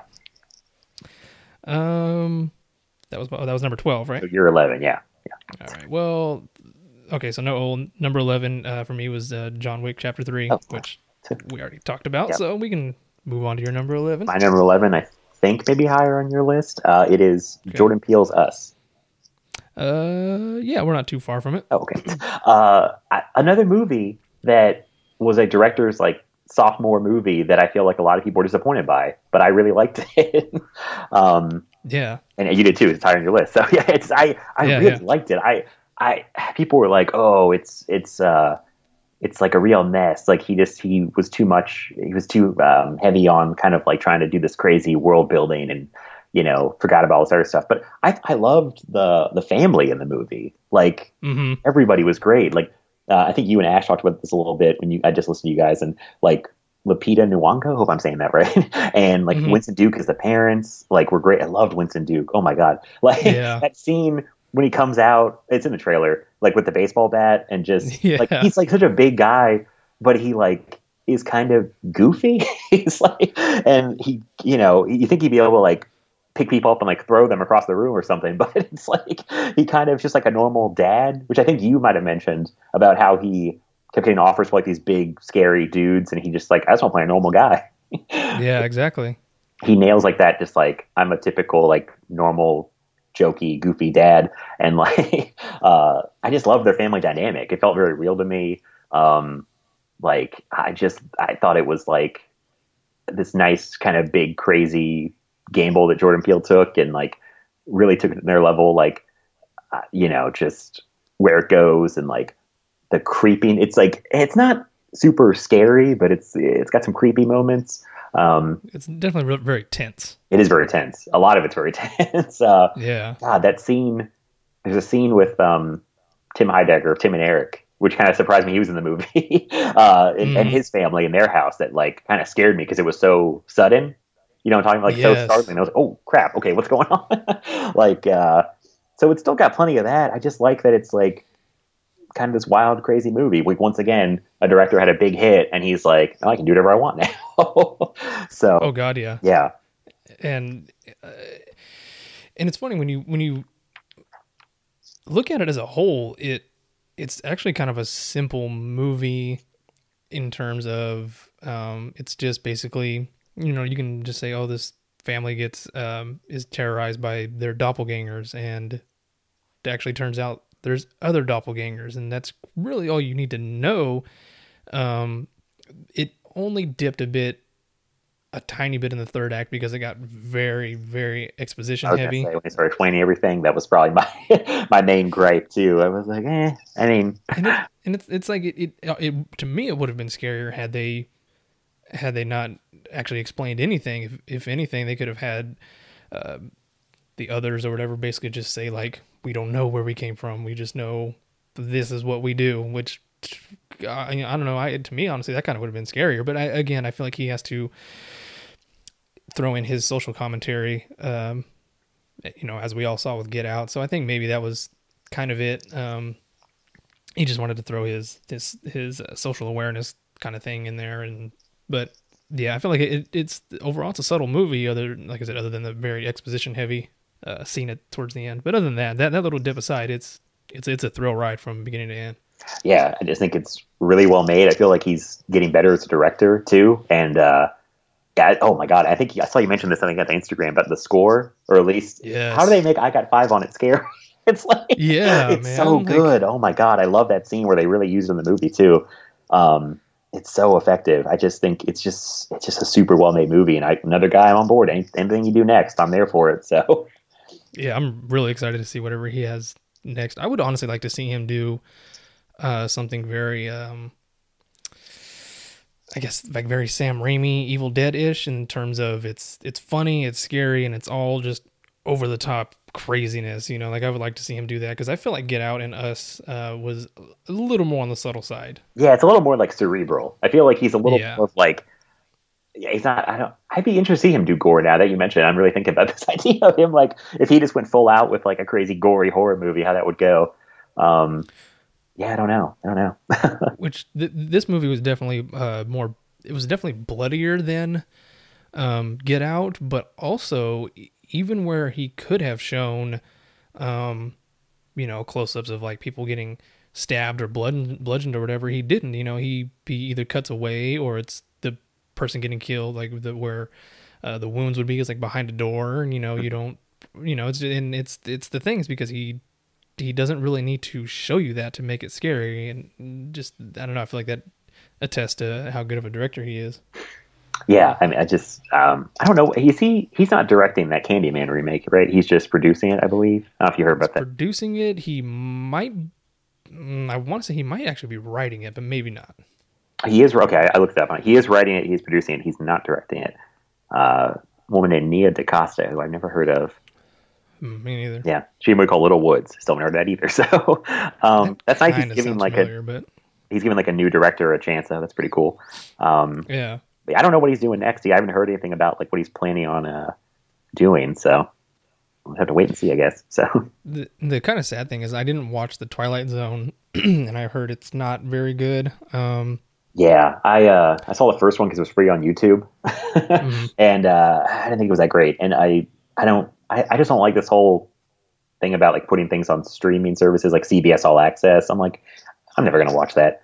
It's just, you know what I mean? It's like, yeah, and it's a little disappointing because I think it was on the Losers Club. One of the guys was saying that one of his friends or somebody, he didn't like say what talk show that his friend worked for, but said he worked for a talk show and Jordan Peele was on that night, and I think he was kind of an assistant or something, and he had to go in the green room and ask like Jordan, "Oh, you need anything or whatever?" And he kind of asked him like, "Hey, like, you know, I'm really looking forward to the Twilight Zone, and Jordan was just kind of like, it's all right. And he's like, Oh, I was like, what? And he was like, yeah. He goes, I didn't have a whole lot of involvement in it, oh, because I wasn't very involved with the writing or creating of it. So he's like, there's a couple things that are good, but it's just kind of eh. I was like, oh wow, wow, wow. but yeah, Okay, another reason not to even check that to check that out. yeah. So, oh, that's disappointing. But yeah. So we were okay. My 11 was Us. So now we're in the top 10 now. So what is your number 10?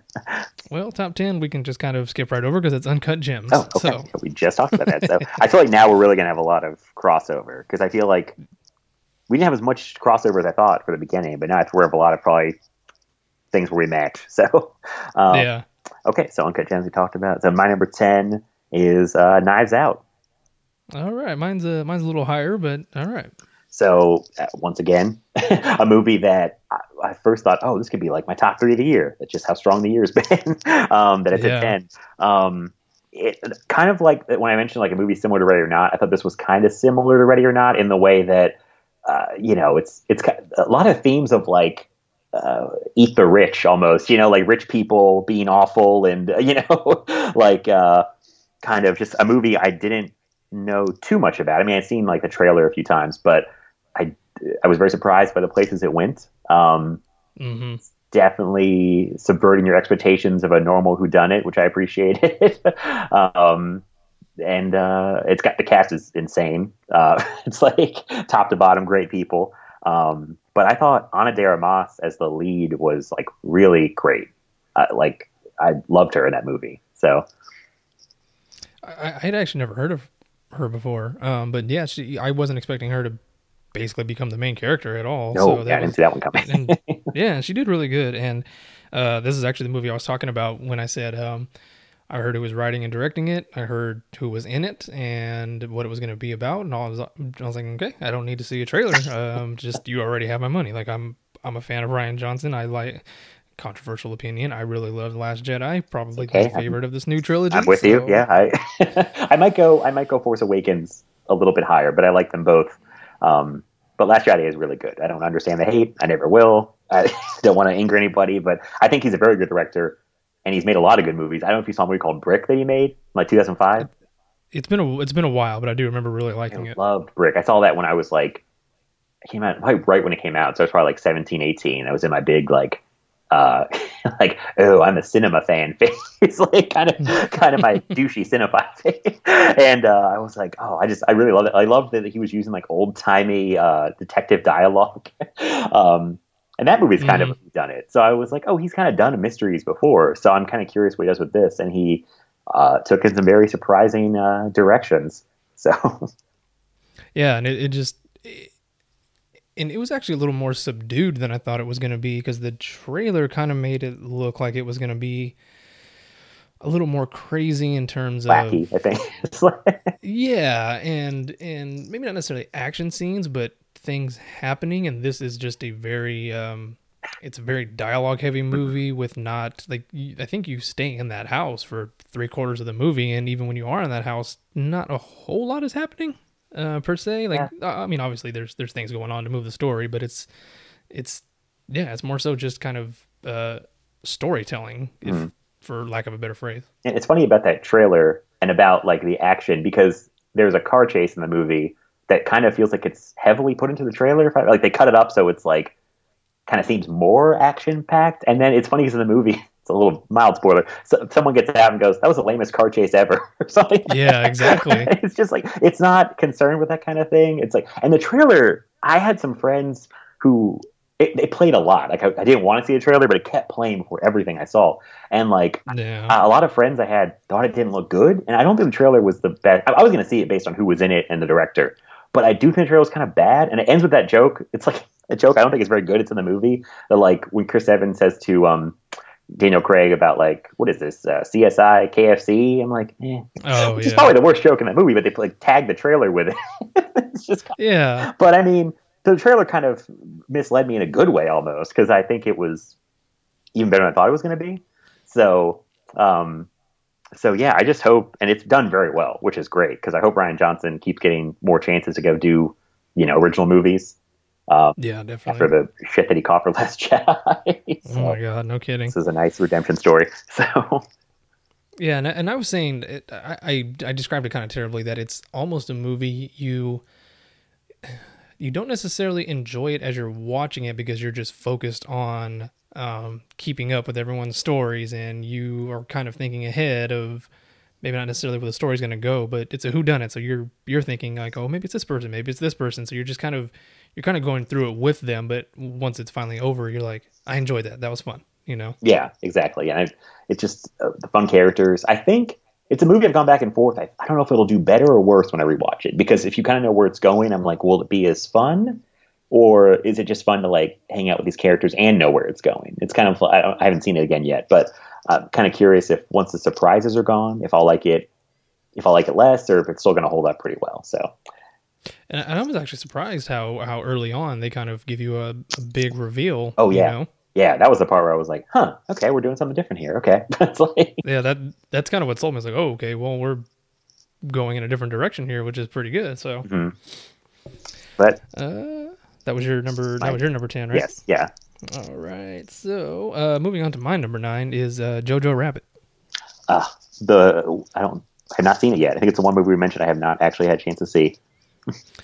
I mean, I became a big fan of Taika Waititi after Thor Ragnarok because sadly I'd never heard of him specifically, but like I had heard of What We Do in the Shadows, Mhm. but hadn't seen it yet. And after I learned that it was him, I was like, oh, okay, well, I'll go back and watch that. And I watched it, and it was hilarious. And I just kind of went through his back catalog. I watched Hunt for the Wilder People, which is probably what I would say is probably in my top 5 of the decade. It Oh, it's has to great. be. It was in my Uh, pretty high for me that year it came out. I love that movie. Yeah, yeah, it's and then the only movie of his I haven't seen is Eagle versus Shark. I haven't seen that I haven't yet. seen that one either. Yeah, Um, but I've been a big fan of his ever since. And I just really like him as a person. He seems very Hmm. genuine, and it's funny because one thing I listened to was he said he honestly just wanted to be a stand-up comedian, and he directed that short film that got him nominated for an Academy Award for like best short film. And he goes, that's kind of where the accolades started rolling in, and then he's like, well, I guess I'll just kind of continue this thing because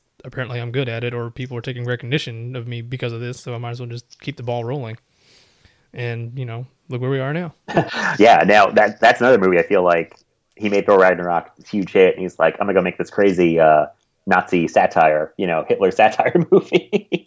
um, Yeah, and it's I mean, not to I'm not going to spoil anything obviously, but just it's another one of those ones that the trailer kind of misleads you, not in a bad way. It's just unexpected because I'd say the first half of the movie is really funny, and the second half just kind of goes almost hardcore drama, and it's a downer. It's like oh, it gets really sad, but it's still very good. There's moments of comedy sprinkled in, and going back to what I was saying about Scarlett Johansson, I think this is honestly the best performance I've ever seen her give. wow. She's not somebody who like. I mean, I like her. I don't have a problem with her or anything. I've never seen anything that she's done performance wise where I'm like, oh yeah, she's a really good actress. Like I don't think she's a bad actress, but after watching this movie, I was like, you know what? Like she turned in a very good performance. Like she was funny when she had to be, and heartbreaking when she had to be. Just she was hitting all the right beats, and maybe it's just the character she played, which was the little boy's mom. But yeah, she totally sold it, and I'm surprised I didn't hear any more about her performance in that movie, which kind of bummed me out. Yeah, and the weird thing with that movie is, so it's Taika Waititi. Everyone loves him. I felt like the trailers like made it look good, but then I thought it was going to get universally praised. I felt like it came out and it was very divisive. Maybe because of what you Yeah, said with like how it's different tones. I don't.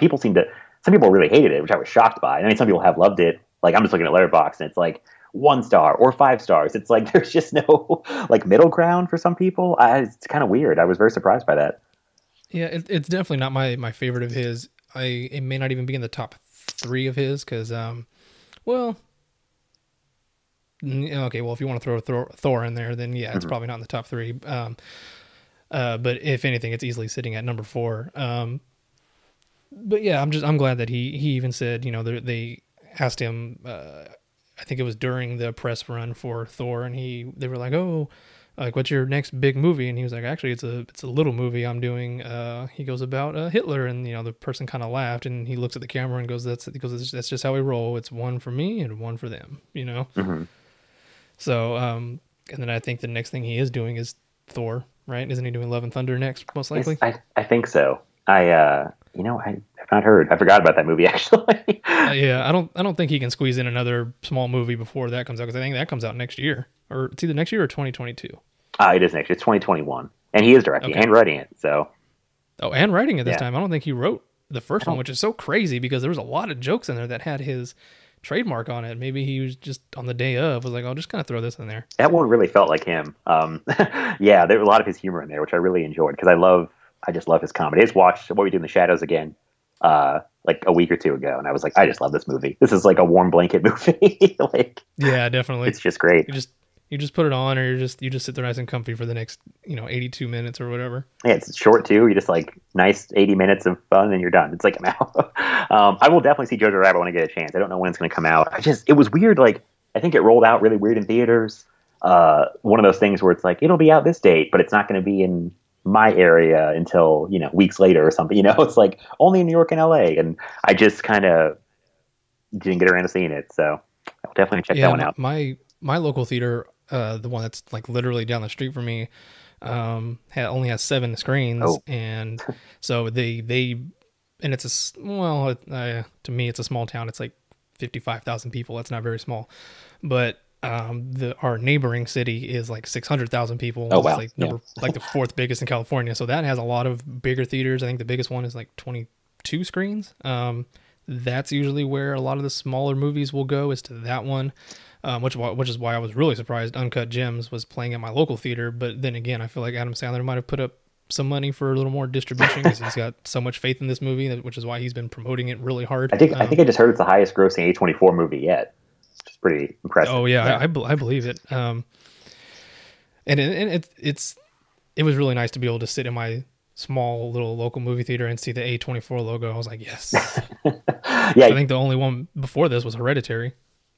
Yeah, usually I have to travel a little bit because I'm lucky I can usually find these movies, but sometimes it takes them a while to get to this area, or I got to travel a little bit, but usually I have to go more than 20-30 minutes to go to a theater that I can see like an A24 movie at or something. So, and we have our local art house theater, which is 20 minutes away from me. So, yeah. I would love to have a little independent movie theater here. That'd be awesome. It's really great. I'm not trying to rub it in, but it is really great. Plus, they do old school movies like probably almost every weekend. I feel like where they're showing like Ghostbusters or Big Trouble in Little China, or it's like all these great 80s, 90s movies they're showing, and it's a lot of fun. So that would be really cool.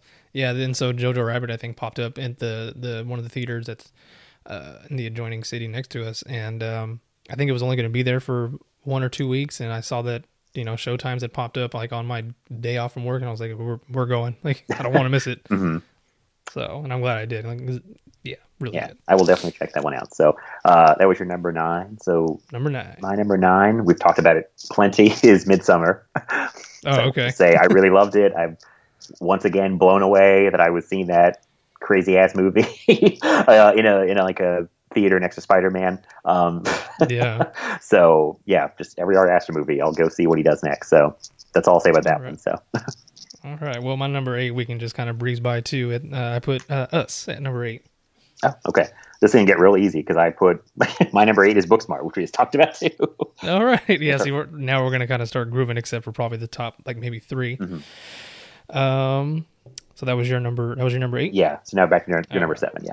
All right. So my number 7 is It Chapter 2. Okay. So if you guys want to know my in-depth feelings on that, there's almost 2.5 hour long episode. It's almost as long as the movie. So there you go. Okay. So your number 7. My number 7 is Dr. Sleep.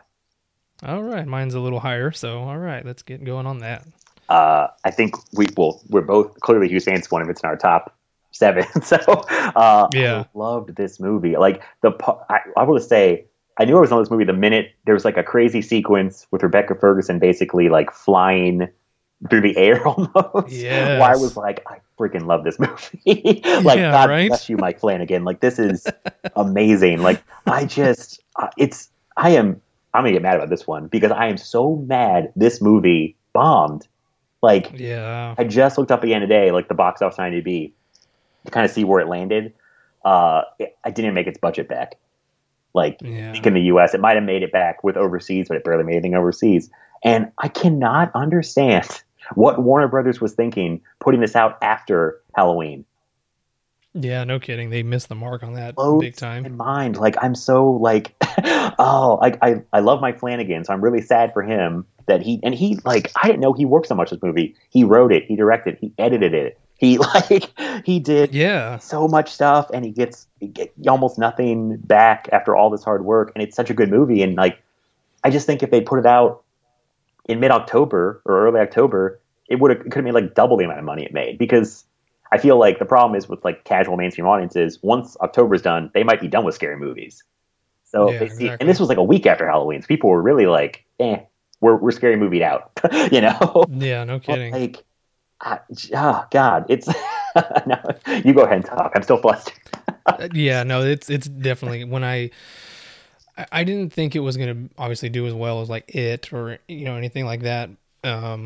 Especially being that they honestly, looking back on it, I don't think they tied the movie too heavily with The Shining. I mean, I get that they, the tagline was like the next chapter in the Shining story.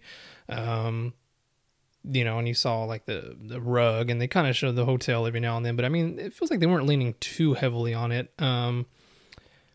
But also I feel like they maybe had to do it even more because it's a sequel to a movie that's 40 years old at this point. I guess people weren't getting that clearly enough, even though I thought it was pretty obvious that it was a sequel to The Shining. You know what I mean? It's like, maybe we're just that big of fans, and we already knew. So yeah, it's hard. I sometimes feel like I'm in my own like movie nerd bubble where I just assume people know these things. And then yeah, exactly. Oh, they didn't know that, because I can't remember what podcast. It might have been Shockwaves, where they were talking about how it failed and saying like, kind of going over the reasons maybe it didn't do well because, well, first of all, they put it out after Halloween. They didn't push enough that it was related to The Shining, and then they also mentioned, which I don't know, that maybe more people aren't as familiar with The Shining as I think they are. Like, I don't know if a lot of teenagers know The Shining. I thought everyone knew The Shining. You know what I mean? I thought if you haven't seen the movie, you at least know some of the images because they're so iconic. Yeah, exactly. So I don't know. I mean, it is 40 years old, like you said. I don't know. It's just a real, like, it's a head scratcher, because I didn't think it was like a blockbuster, but I think it only made like less than 20 million its first weekend. I thought it'd make like 40, 50 its opening weekend. Yeah, I think that's what they were projecting. And it did terribly. I mean, it was kind of long, like 2.5 hours, which, like I said earlier, it's like sometimes runtime, they can't squeeze as many showings in, and people are like, oh, 2.5 hours. I can't sit through that. Yeah, exactly. Now, things I love about it, I just think it's not quite what I expected, because it's not as scary as you probably think it would be. I think most people, or not you, but people in general, but it was way more heartfelt and emotional than I thought it would be. And I loved Ewan McGregor, and I am like in love with Rebecca Ferguson. Yeah, she did a really good job in that movie. Like, man, I thought she was amazing, and I don't remember the name of the little girl in the movie. She's like a teenager. I can't remember her name. I thought she was really good. Yeah, I thought she did a really good job too. And I just thought, like, he just directed the hell of that movie. Like, Mike Flanagan I thought he just put it together so well. And it was a hard job. It's like, all right, I got to take this Dr. Sleep book. I've got to take the Shining movie everyone's so familiar with, and kind of put them together, and kind of weave it all together. And he does a really good job of it, I think. So, yeah, and merging the two stories to make them, because, he had to merge the Shining and Dr. Sleep book into the Shining movie world, which are pretty different, yes. Though they're executed very differently. And I feel like he definitely molded them together very seamlessly, and given with what he had to work with, he did a damn good job, because there was a couple things in the trailer I remember seeing where I was like, I don't think this is in the Dr. Sleep book. I was like, so maybe he's doing something, and then I watched the movie. I was like, okay, like I see what he's doing here, and damn if he didn't do it perfectly. Yeah, it's just so it's got kind of like it's more magical type quality than I expected. Like, it's kind of got this crazy. I think you said put it on paper would sound kind of crazy. It's like kind of soul sucking vampires. I don't know what you would call them. Like that they, It's basically what they are. I Yeah. mean, so it's like, but he does all this stuff so well. The imagery is so good. Um, Man, there's a really horrifying scene about halfway through with a kind of, I guess, a surprise cameo from a very famous child actor that I was like, wait, is Yeah. that so and so? And I was like, what's he doing here? And I was like, oh, it's kind of like this. Yeah. That stuff hit. I mean, some of the stuff just hit so hard, and it's like the stuff with the alcoholism, with Danny Torrance's like alcohol addiction, like that scene really got to me. Mm-hmm. Like I mean, it's so many great things in one movie. Yeah, I'm so glad there's like a 3-hour cut coming out. Like I think this month. Yes. Um, A couple weeks. Yeah, it's like not next week, but I think it's the following week. It's either the second or third week. Yeah. yeah, I'm all over that. So I mean, I just love it. I hope that eventually that it gets some kind of cult following over the years. I think it will, and people will come find it, and hopefully they will love it. So Yeah. Hopefully, since it didn't do well at the box office, hopefully people will either be renting it like crazy, or buying the DVD and Blu-ray and digital like crazy. Hopefully, anyway, or at least have a slow build. Because I mean, there's always the whole Second Life on home video thing, and which I hope it gets, because I don't even think The Shining was a big hit when it first came out. yeah, I was trying to remember. I think it did kind of well, but it's definitely gained a cult following over time. I mean, there's been plenty of like horror movies that have totally bombed, and now they're classics. Like The Thing, I think, is the best example. John Carpenter's The Thing Oh yeah. came out the week after like E.T. So it was like, do you want Oh, like the fun geez. alien movie or the scary dark alien movie? And Yeah, no I mean, kidding. that's like the ultimate like total bomb. And now it's like regarded as one of the best horror movies ever made. So I don't know. Hopefully, Dr. Sleep finds a second life. I think it will. So Yeah. yeah, This is my number 6. you're number 6. Yeah. All right. Well, I can't talk a whole lot about it because the entire movie is basically a spoiler, and it's El Camino. Oh, and now I never watched Breaking Bad. I'm one of those weird people who's never watched Breaking Bad, and so I didn't watch this. But I saw people on Letterboxd seem like they were very happy with this and they loved it. So It honestly did. In the end, it did just kind of feel like an extended episode. But that's not necessarily a bad thing. It was very well directed, very well written. Aaron Paul gives a great performances. They give you some awesome little surprises along the way, and it was very it was a lot of it was very good fan service. And Breaking Bad is probably my favorite drama series of all time. I've probably watched it from beginning to end at least 6 times now since it's ended. wow. Wow. Yeah. I mean, I my first episode of this podcast was actually going to be a Breaking Bad retrospective, but I don't think I could condense anything down. It would just be like a 5-hour long episode of me just talking about it. So You'd be like passed out by the yeah. end. Just like Yeah, no kidding. I would not have a voice by the time I finished, so I kind of put that on the back burner. But yeah, just if you're a fan of the show, fan of the series, I think you will absolutely love the movie. But yeah, I actually really want to see Vince Gilligan do more writing and directing, because I know Rian Johnson actually directed probably the best episode of the series, which was the third to last episode. And I can remember watching that episode because the entire time my jaw was just on the ground, like from beginning to end, just for 55 minutes. My jaw just agape the entire time. And I remember even because it starts, the previous episode ends on a giant cliffhanger, and this one picks up immediately after that cliffhanger. And Vince Gilligan even said he even had to like argue with the the Writers Guild or whoever to put the credits in after that opening scene, which was well over halfway into the episode. oh, And because he didn't want the credits to come up and distract from everything that was happening. mhm. And so he had to argue with them to let him do it, and they finally gave in and let him do it. And it's crazy because it, to me, would have distracted, because that whole first half of that episode happens and, goes to commercial, and when it comes back, the credits start, and I was just like, oh, holy shit, we haven't done the credits yet. Like, I love that in a movie sometimes when you have like a long opening scene and then you're like, oh, we haven't done the credits yet. Shit. It's like you kind of. I love that. Yeah. It's like a little just fun thing to spot in movies, and when you're like, oh wow, we're just now seeing the title. Right. Oh my god, we're 27 minutes into the movie. That's always fun. Yeah, I mean, I can't say much because I haven't watched it. I haven't seen Breaking Bad, but I'd say it's everybody I know because everyone is always pitching me TV shows to check out. I'm very bad at watching TV shows. I don't know what it is. Like, it has to either be, I start with it like right from the get go, like Mandalorian. That was very easy for me. I got with it from the beginning. They were like half an hour episodes. It was 8 episodes a season. I'm good. But like when someone's like, oh, go watch Dexter. And I look at it. I see 8 seasons. I see hour-long episodes. And I see like 80 hours of my time where I'm like, oh God. Like, and I think the way my mind works, I'm like, I could watch so many movies in 80 hours. Yeah, exactly. I don't know. It's just hard for me to commit to a TV show. Like, I've started so many shows and like, it's not even like they're bad. I just get distracted and don't finish them. But Breaking Bad, if there was like a top 3 shows I need to check out, I would put Breaking Bad probably near the top or at the top of that list because everyone has said it's amazing. So.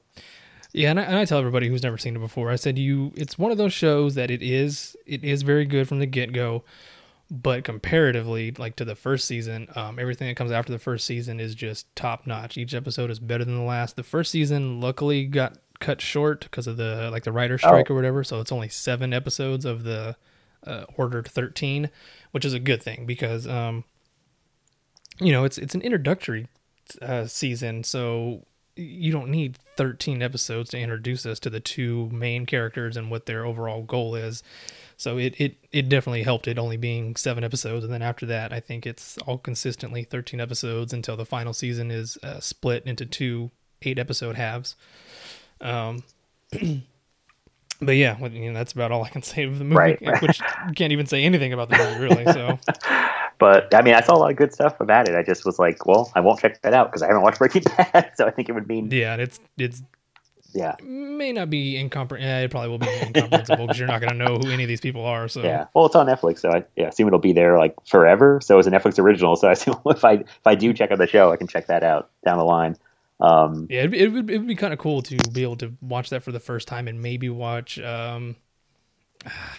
I would say maybe watch the last 2 episodes back to back and then maybe watch the movie immediately after, or maybe like wait a week. I don't know. You know what the terrible thing about this is? Because that show was so big and so popular, I had the end spoiled for me. Like, basically the day after it aired because everyone was talking about it. I couldn't avoid it. Yeah. It's one of those shows, which I don't think would ruin the show. Even knowing what happened at the end, I'm like, I mean, it sounds like it's a good enough show that, you could still enjoy the whole ride, Oh, yeah, definitely. Okay, so your number 6, and my number 6 is one we've already talked about a lot, which is Ready or Not. It's just probably the most fun I had in a theater all year, I think. It was just a blast. So, but yeah, we've already said a lot about that. So I guess, what is your number 5? My number 5, we also talked a lot about, and that's Knives Out. Oh, okay. All right, so yeah, your number 5. My number 5, we've not talked about yet, which is The Irishman. Okay, see, that was going to be, I think Midsummer is the one that edged that one out, which, not because it wasn't good or anything, just it was good, but I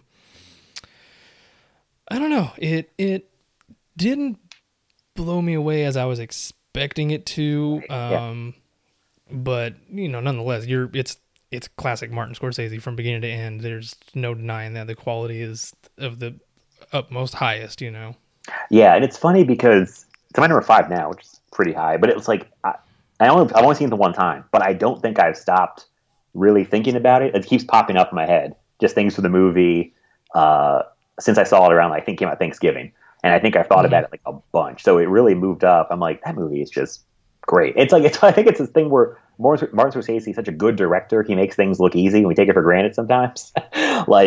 And all those actors are so good. It's almost like it's just people that are like some of the best we've ever had just doing this and making it look almost effortless. And it's kind of like the first time it's not, I don't think it's like a blow you away type movie. I think it's one that like kind of sits with you for a long time. And it's more subtle than a lot of his movies. Like, it's not as flashy as Goodfellas or Casino. It's way more like subdued in comparison. And I feel like, I know that was a big controversy. Talk about runtimes. Oh my God. I saw people like Twitter who were like, like here's how you break up Irishman. If you can't watch the whole 3.5 hours, people were like, "How dare you break that movie up? You watched it all in one city." It's like, how do you want to watch a movie? Just watch the movie. It's like, but Yeah, I mean, exactly. it felt long. I remember like I started watching it. I had to take a break because I had to go to dinner. I came back. I bought an energy drink. I finished it up, and it was like, Yeah. I was like, all right, I got to finish this up. I mean, it was good. But I think it feeling that long really kind of almost as part of the experience because like you go through this whole life with Robert De Niro, and it's just the way it ends up. Like the last half an hour is like soul crushingly sad. It is just like, I mean, Yeah. what happens to everybody and where it ends up. Like the last shot has like stuck with me a lot, which I won't say what it is, but it's like, I just, it's kind of amazing. Like how he's done all these gangster movies, and this is like almost like the part you don't always see, like them getting old and how sad that is. And like, he's an older guy. Mhm. I'm sure he's dealing with like his own mortality and things like that. And it's just like, I mean, everybody's top notch. I'm so glad Joe Pesci came back out of retirement for this.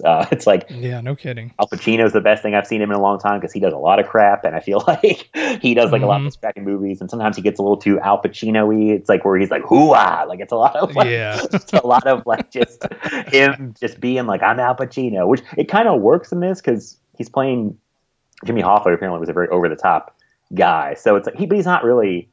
It's not comical. He just is like kind of a big personality, which works. Yeah, And exactly.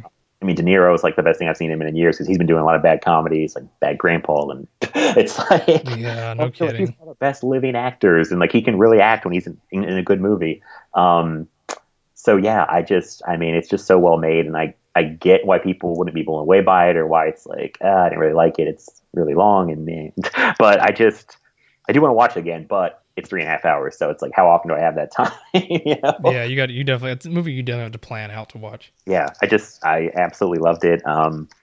And yeah, he's still one of the best. Even I disagree with him on Marvel, but I respect his opinion. I'll say sorry before we get into that whole Yeah. that was crazy. That was a weird controversy. It's like Scorsese can't have his own opinions about things. It's like he's one of our best directors. It's like I kind of get what he's saying, but I disagree in a way. Yeah, I don't know how you felt about the whole thing, but it's I mean, it's definitely he's entitled to his own opinion, which is fine. And I agree in the sense that he was saying going to a Marvel or superhero movie is like going to a theme park, but that's also fun. kind of the point of them. But Yeah. also the point of movies is to take you to another world, for you to have fun, and for just to expand your imagination and things like that. And his movies can do that too. It doesn't have to be flashy, showy action and fantasy and whatnot. It can be something.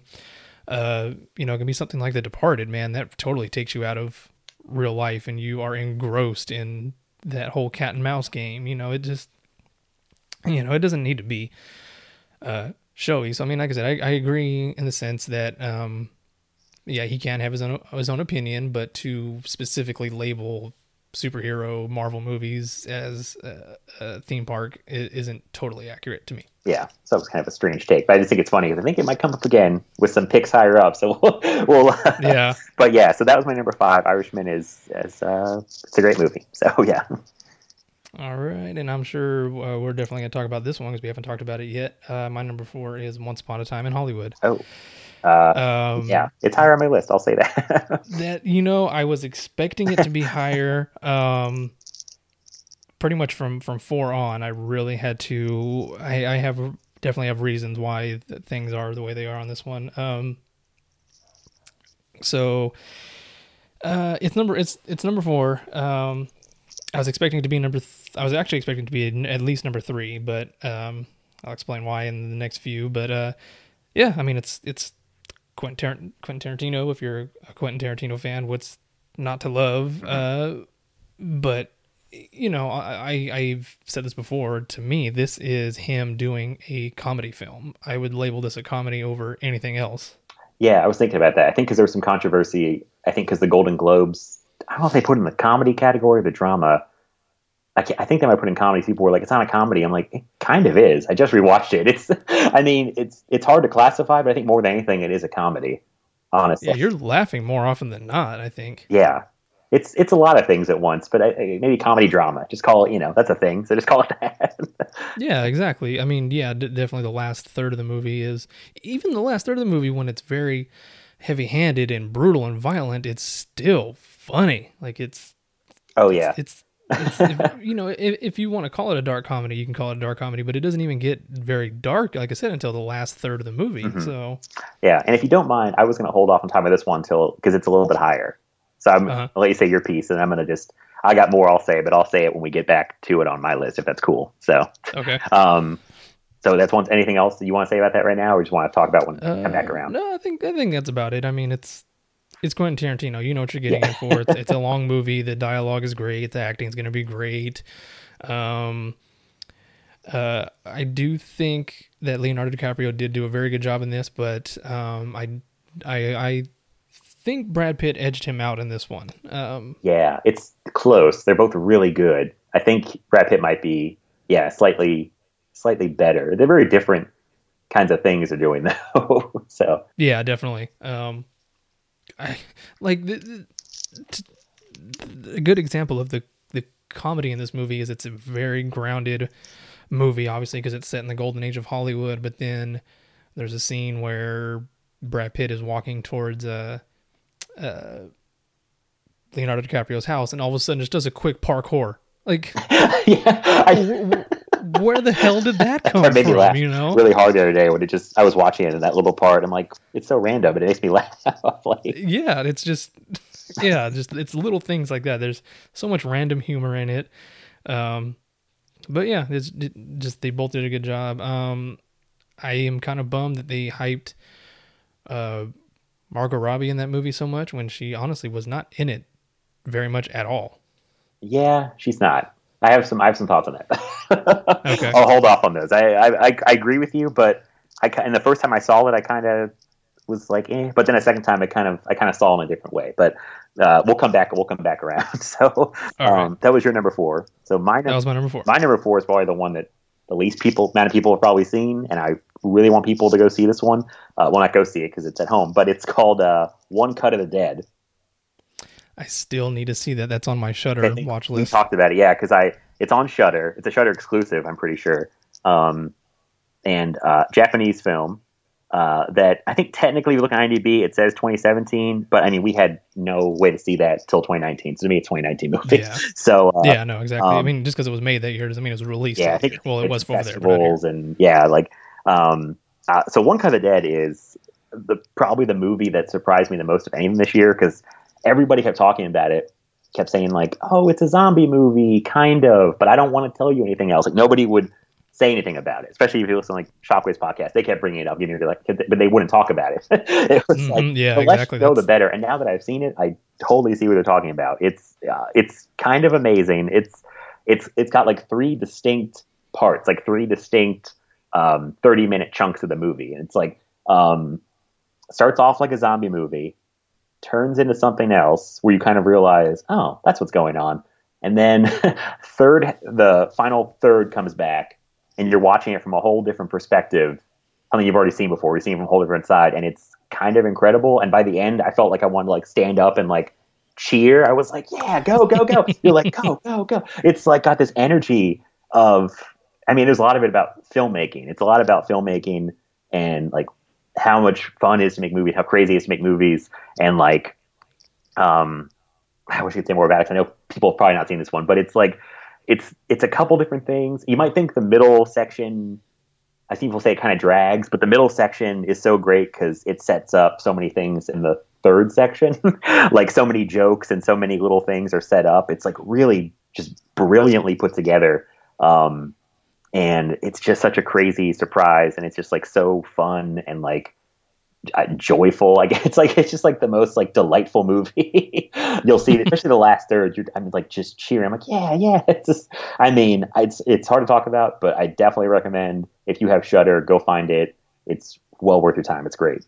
So yeah, I've heard that first 30-minute chunk is all one take too. I mentioned that part. That's really impressive. That the first 30 minutes, you're like, oh, I'm watching this really cool like one take zombie movie. What's going on? And then it morphs into other things, and you're like, oh, that's what's going on. Like, yeah. See, I'm all for stuff like that, especially one takes too. I love watching stuff that only has one take, because it's just a feat of filmmaking, definitely. Yeah, and even I was like watching it, like the second half kicks in, or second section, like, and you're kind of like, I'm kind of like, huh, okay, it kind of really slowed down, which kind of makes sense if you have like 30-minute fun zombie thing, and then the second section comes and it's just kind of all this backstory and setting things up. But then the way it pays off is so great that you look back. I think if I watch it a second time, I think I'd like that second section even more, because I'm like, oh, that's where that came from. And yeah, it's, like it's just, yeah, it's really really great.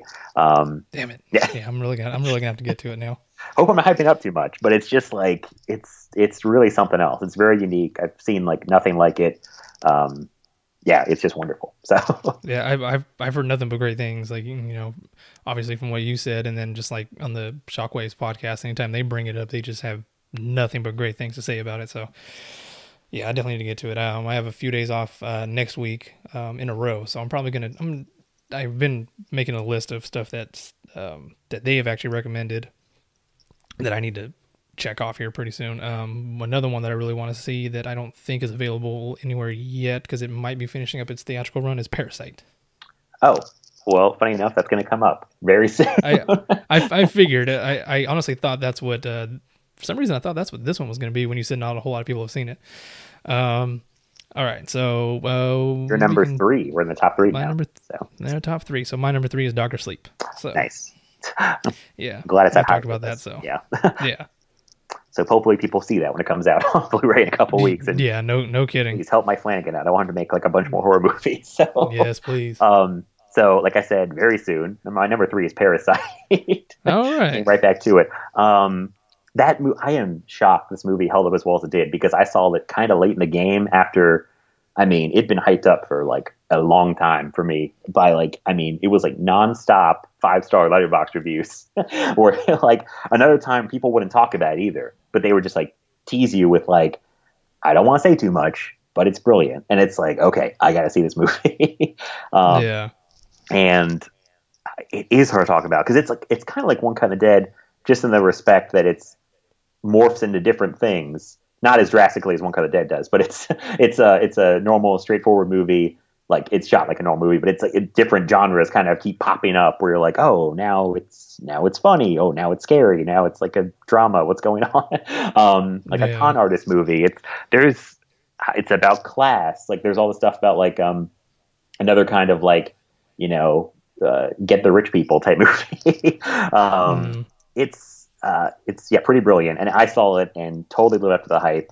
Another movie that I felt like I was laughing like a crazy person through most like parts of it. I'm not sure it was supposed to be funny, but it's so great because it constantly is surprising you, which is, I love that in a movie so much, when a movie's like constantly like, I don't know where it's going. I mean, if we've seen a bunch of movies, you kind of know where things are going, but this one did not know what was going. It was like, oh, that's what's happening. Oh, no, it's just craziness. So. But once again, I want to keep the thing going where I don't say too much about it. I think you just got to see it because it's an experience. So that's what I keep hearing. I'm really looking forward to it when it becomes available in some way. It should be out on Blu-ray, I would think, relatively soon, maybe in a couple months. I mean, because I think it's finished up its theatrical run. So I'm going to assume it's going to do at least its digital thing here pretty soon. I was looking it up on Amazon. It just says pre-order, and there isn't no date. There's no date. Oh, it says available. Oh, by January 14th, 2020. Oh, nice. So 2 more weeks. All right. Okay, so are we on to my number 2? We are, yeah. It's crazy. We're already okay. This is actually the one I've been wanting to talk about the most, but also I can't say too much about it. I had heard a lot about. Oh, I haven't heard a lot about it, but I just heard it was getting very good praise, and just the actors were all really good, just all around good things, and it was a really like nice, light movie, but still very good. And that's the Peanut Butter Falcon. Oh, I had another one that I missed, but I've heard like nothing but good things about. So yeah, Shia LaBeouf does a great job. Dakota Johnson does a great job. The guy who he's mentally challenged in real life and in the movie, obviously. He actually did a really good job too. And just, yeah, it was one of the blurbs on the Blu-ray box, like it just says like the cutest movie you'll see all year, which to me, like, yes, it's true. It is kind of a cutesy movie, but that to me kind of downplays that it does have a few serious issues in there. Like they use the R word a few times, and Shia LaBeouf is quick to defend. I can't remember his name in the movie now, but is quick to defend him anytime somebody says that word. And just overall, it's a very heartwarming movie. It's very funny, and it's a breezy like 90 some odd minutes, and just it's a very good movie. I was wanting to put this as my number one because for that reason, just everything about it I love, just all great. But I'll explain why my number one is my number one more in depth when we get there. So. Okay, yeah, I really got to make that one a priority to see because I think it's out now anyway to watch, like Blu-ray and digital. I think because everyone's told me it's like it's just delightful is the word everyone keeps using. So yeah, and that was another one where I got off work and I went to the Redbox and I saw it was there. I was like, oh cool, I've been wanting to watch this. I'm gonna get it, and I watched it, and I was like, oh, it was 2 days later I just went and bought it. Oh, nice. Wow. I got to use Redbox more. I almost forget about Redbox. And then it's even cheaper than renting digital, I think, almost all the time. I think because it's only like $1 or $2, and some digital is like $3 or $4. So, yeah, I think a Blu-ray is $2. Yeah, I just forget. I'm like, oh yeah, Redbox. I don't know. It's like, but some cities, they do 4K Blu-rays, but not here. Oh yeah. I don't think I've seen those yet. Whenever I do go, I think it's still just Blu-ray, but I'll check that one out. And that's your number two. That's my number two. And I think my number two is probably going to be your number one. So let's see. All right. My number two is Avengers Endgame. Okay. So,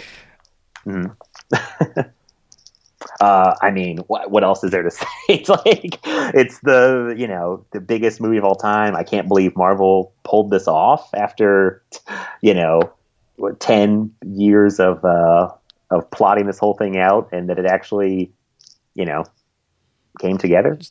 It paid off as well as it did, and I feel like it was probably the best it could have been, Yeah, I mean, I was blown away by it.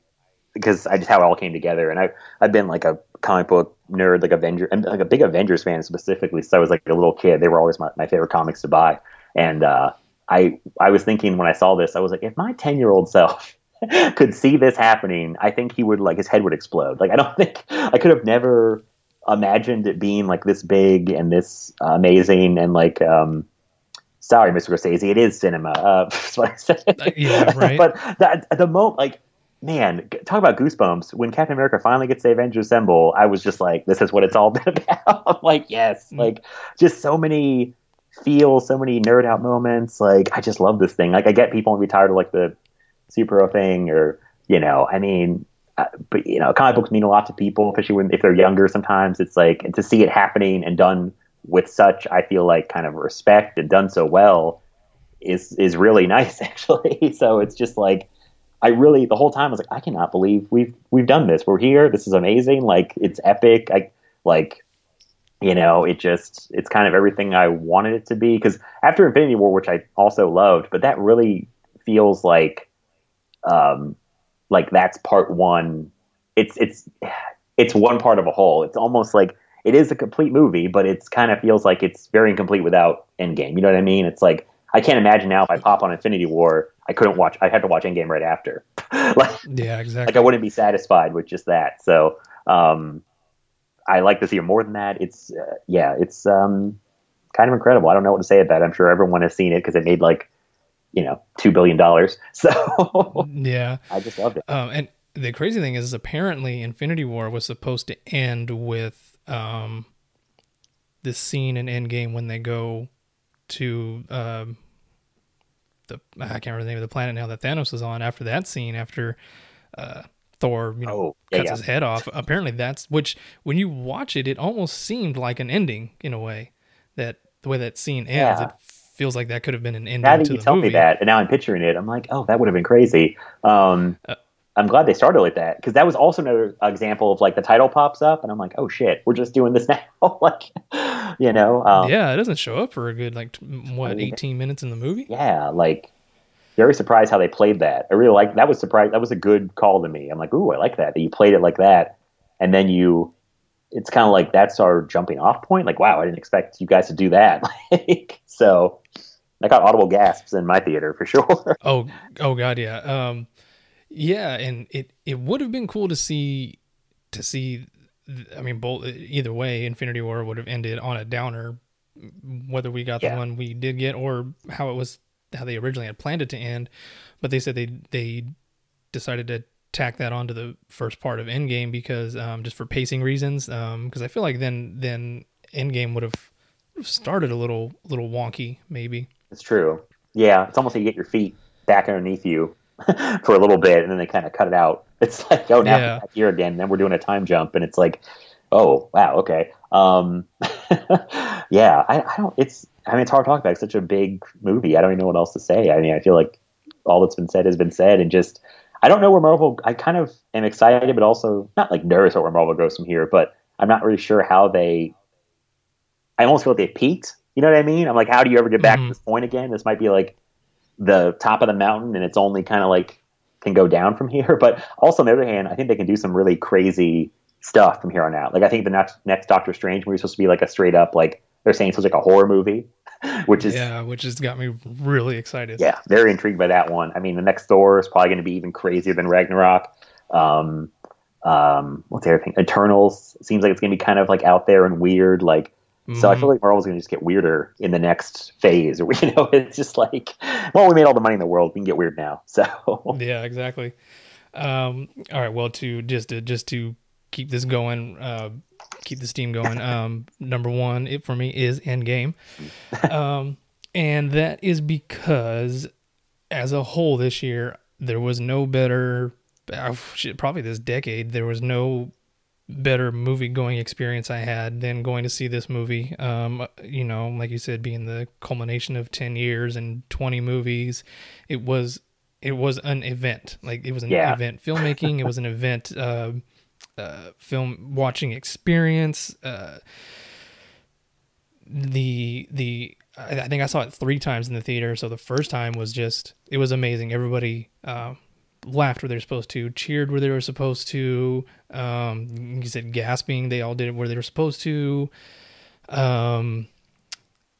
And that's why it's number one for me is for that reason. Just I've had no better time at the movie theater. I think probably ever. The first time I saw it was probably the best movie going experience I've ever had. So even the Russo brothers said that the spoiler ban is lifted. And again, if you haven't seen it, that's on you. Towards the end, when you find out that Cap is worthy, that oh my reveal, god, yeah, I got such huge goosebumps. I had the biggest like cheeser on my face. And like I might have like straight up applauded. I don't remember. There were so many emotions, and then it's all blur. yeah, it's all a blur. And then of course the whole portal scene. Everybody Oh, was cheering, going crazy. Cap saying assemble. Everyone lost their shit and cheered. And then you get that basically like splash page shot of all of them running. my god, yeah. Everybody like damn near stood up and cheered. Like it just. Yeah, like I said, it was an event. It was like going to a concert because everybody was taking part. You were all there experiencing it together and just. That's a Yeah, good way to put it. It is more like a concert than a movie because it's like I feel like it's people like screaming and yelling and clapping and like just everyone's it's like a big community event. Everyone's there. It's like I mean, people of all ages. I feel like it's like little kids to older people, everybody in between. It's just like these are crowd pleasers, which again is shocking to someone who like even in like the 90s, like superheroes were like getting cooler, but they didn't get a good movie till like X-Men and Spider-Man came out around 2000, 2002. Like before that, super movies were like never, I mean, Batman did well and like Superman, but those are like 10 years apart in different decades. But like yeah, now it's like, it used to be like, oh, don't put the X-Men in their normal costumes. We got to have them all wear black leather. And now it's like everybody's like nerding out on like the specifics of like, oh, he's wearing that suit. It's like we're over that basically. I feel like superheroes are cool and mainstream, which is still very surprising. Like, yeah, I mean, yeah, it's just like it's a great experience. And that's like the whole thing. I mean, back to the Scorsese thing, I was kind of joking, but it's like I have room in my life for both kinds of things. I have room for like Marvel stuff and like very small weird stuff like The Lighthouse and The Witch and just like weird movies like that.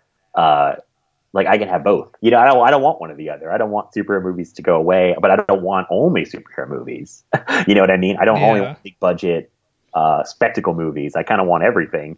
And I think from the list, I feel like cinema's definitely not dead, as everybody was like, oh, it's dying, cinema's dying, it's all superhero movies. It's like this year was great. There's lots of weird and smaller movies like made by like directors with their own vision, like Uncut Gems, Knives Out, Midsummer, Booksmart, Irishman. It's like all this stuff where it's like we still have great movies, guys. It's not like it's all superhero movies all the time. Like, so I think that's kind of like alarmist to be like, oh, movies are dying.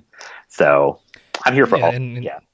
Yeah. And like I told you after you saw Uncut Gems as a perfect example, I told you there was a part near the end where something happened and I didn't intend to, but I just yelled "fuck" in the movie theater because I knew something was going to happen. I knew it was coming, and it did. And I was like, afterwards, and surprisingly, because I wouldn't think people in the town I live in would really be into that movie. And I feel like there was a good 30, 40 people in there, which actually really surprised me. Yeah, ours was pretty packed on like a Sunday night that I went. And I feel like the buzz and it's Adam Sandler that's gotten people to go see it.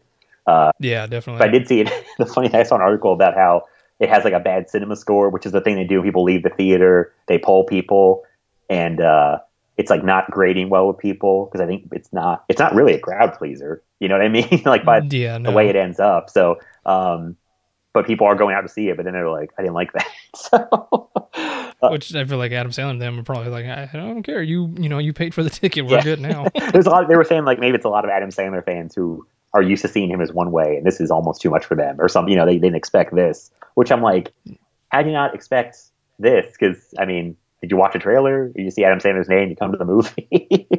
Yeah, no kidding. It's like there was not a whole lot of funny bits in the trailer, like at all. Yeah, I guess once again though, the movie bubble that I guess I'm in, I think some people do just go to the movies very randomly, and they're like, oh, an Adam Sandler movie, let's go, and they don't know anything, Yeah. So I don't know, but I mean, I think everything's good. I think like this year was a great year for movies, one of the best of the decade, if not like the best. I mean, I have to go back and look at every single year, but I thought it was great. And do you have anything else to say about Endgame, or do we move to my number one, or that was going to just? No, I think that's it for Endgame.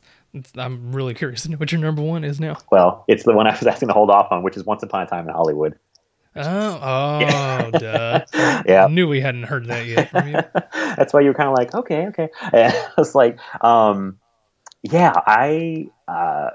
first thing, the fun of this movie is that it would have been probably much lower on my list if I hadn't gone to see it a second time in a theater. It went from like an 8 or something to like a 10 out of 10. Like the second time, everything clicked for me with that movie.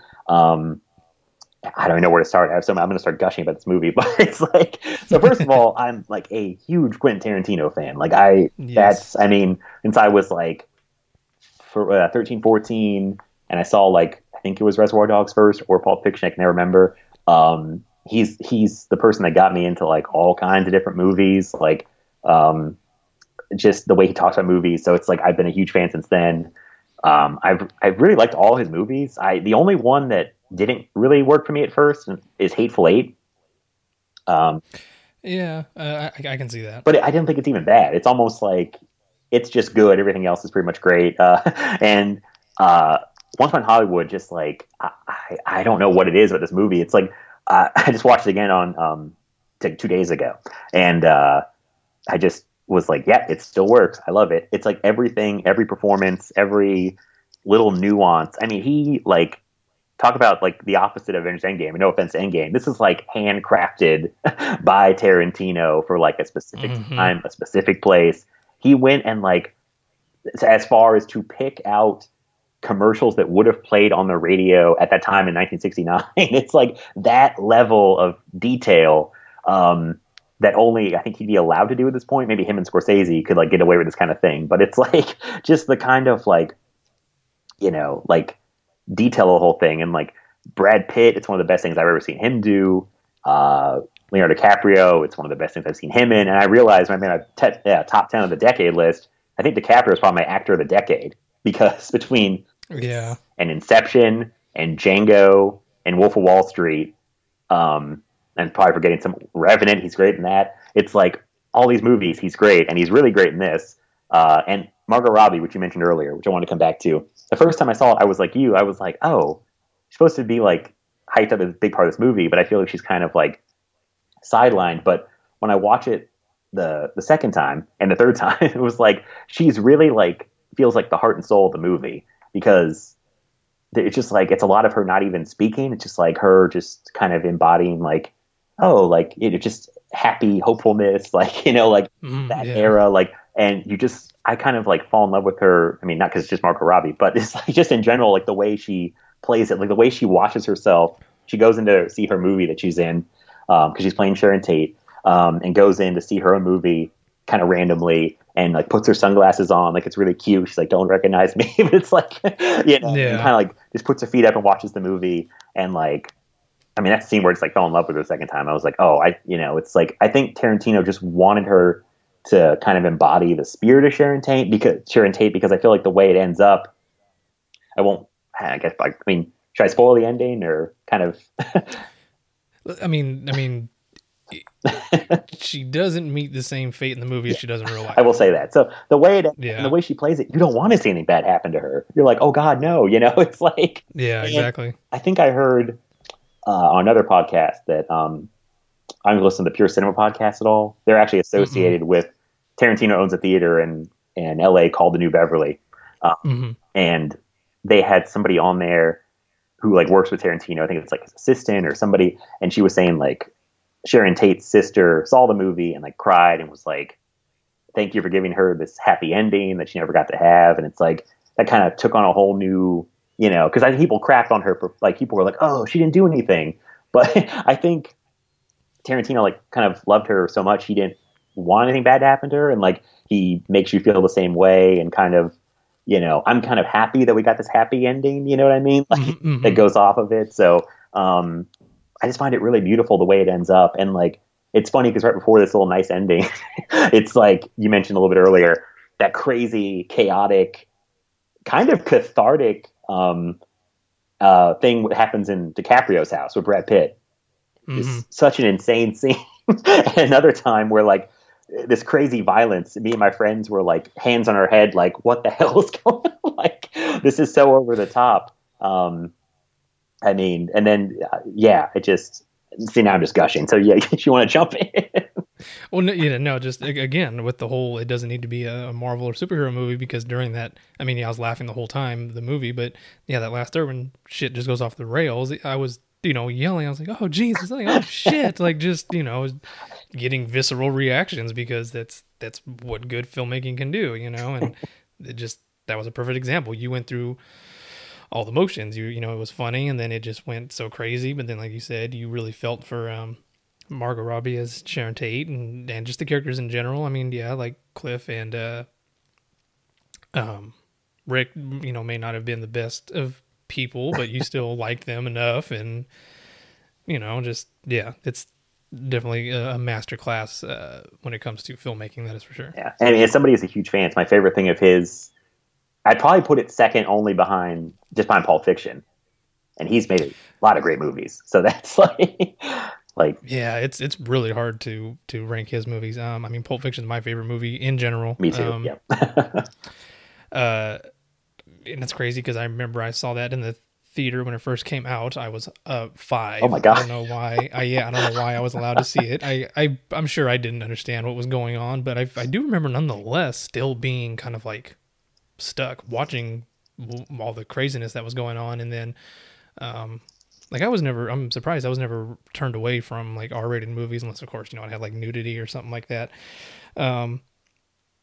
But just ever since then, that seed got planted for my love of Quentin Tarantino. And I think The only reason why I would say Jackie Brown is at the bottom of my list for him is just because it's his most um, straightforward movie. It's just Mhm.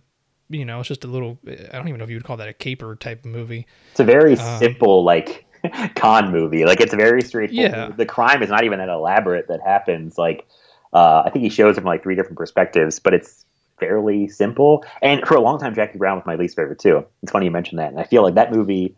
I think I saw it when I was like 15. Didn't appreciate it at all. Watch it like maybe 10 years later, in my mid 20s. Liked it a little more. Just watched it again like maybe this year or last year, and I feel like it got even better. I think it gets better as you get older. It's also about like yeah, two older people falling in love, so it's like yeah, that's true. And yeah, by no means is it a bad movie. It's still a great movie. Just he's got so many. I don't even want to say not necessarily better movies, just movies that are just so unique.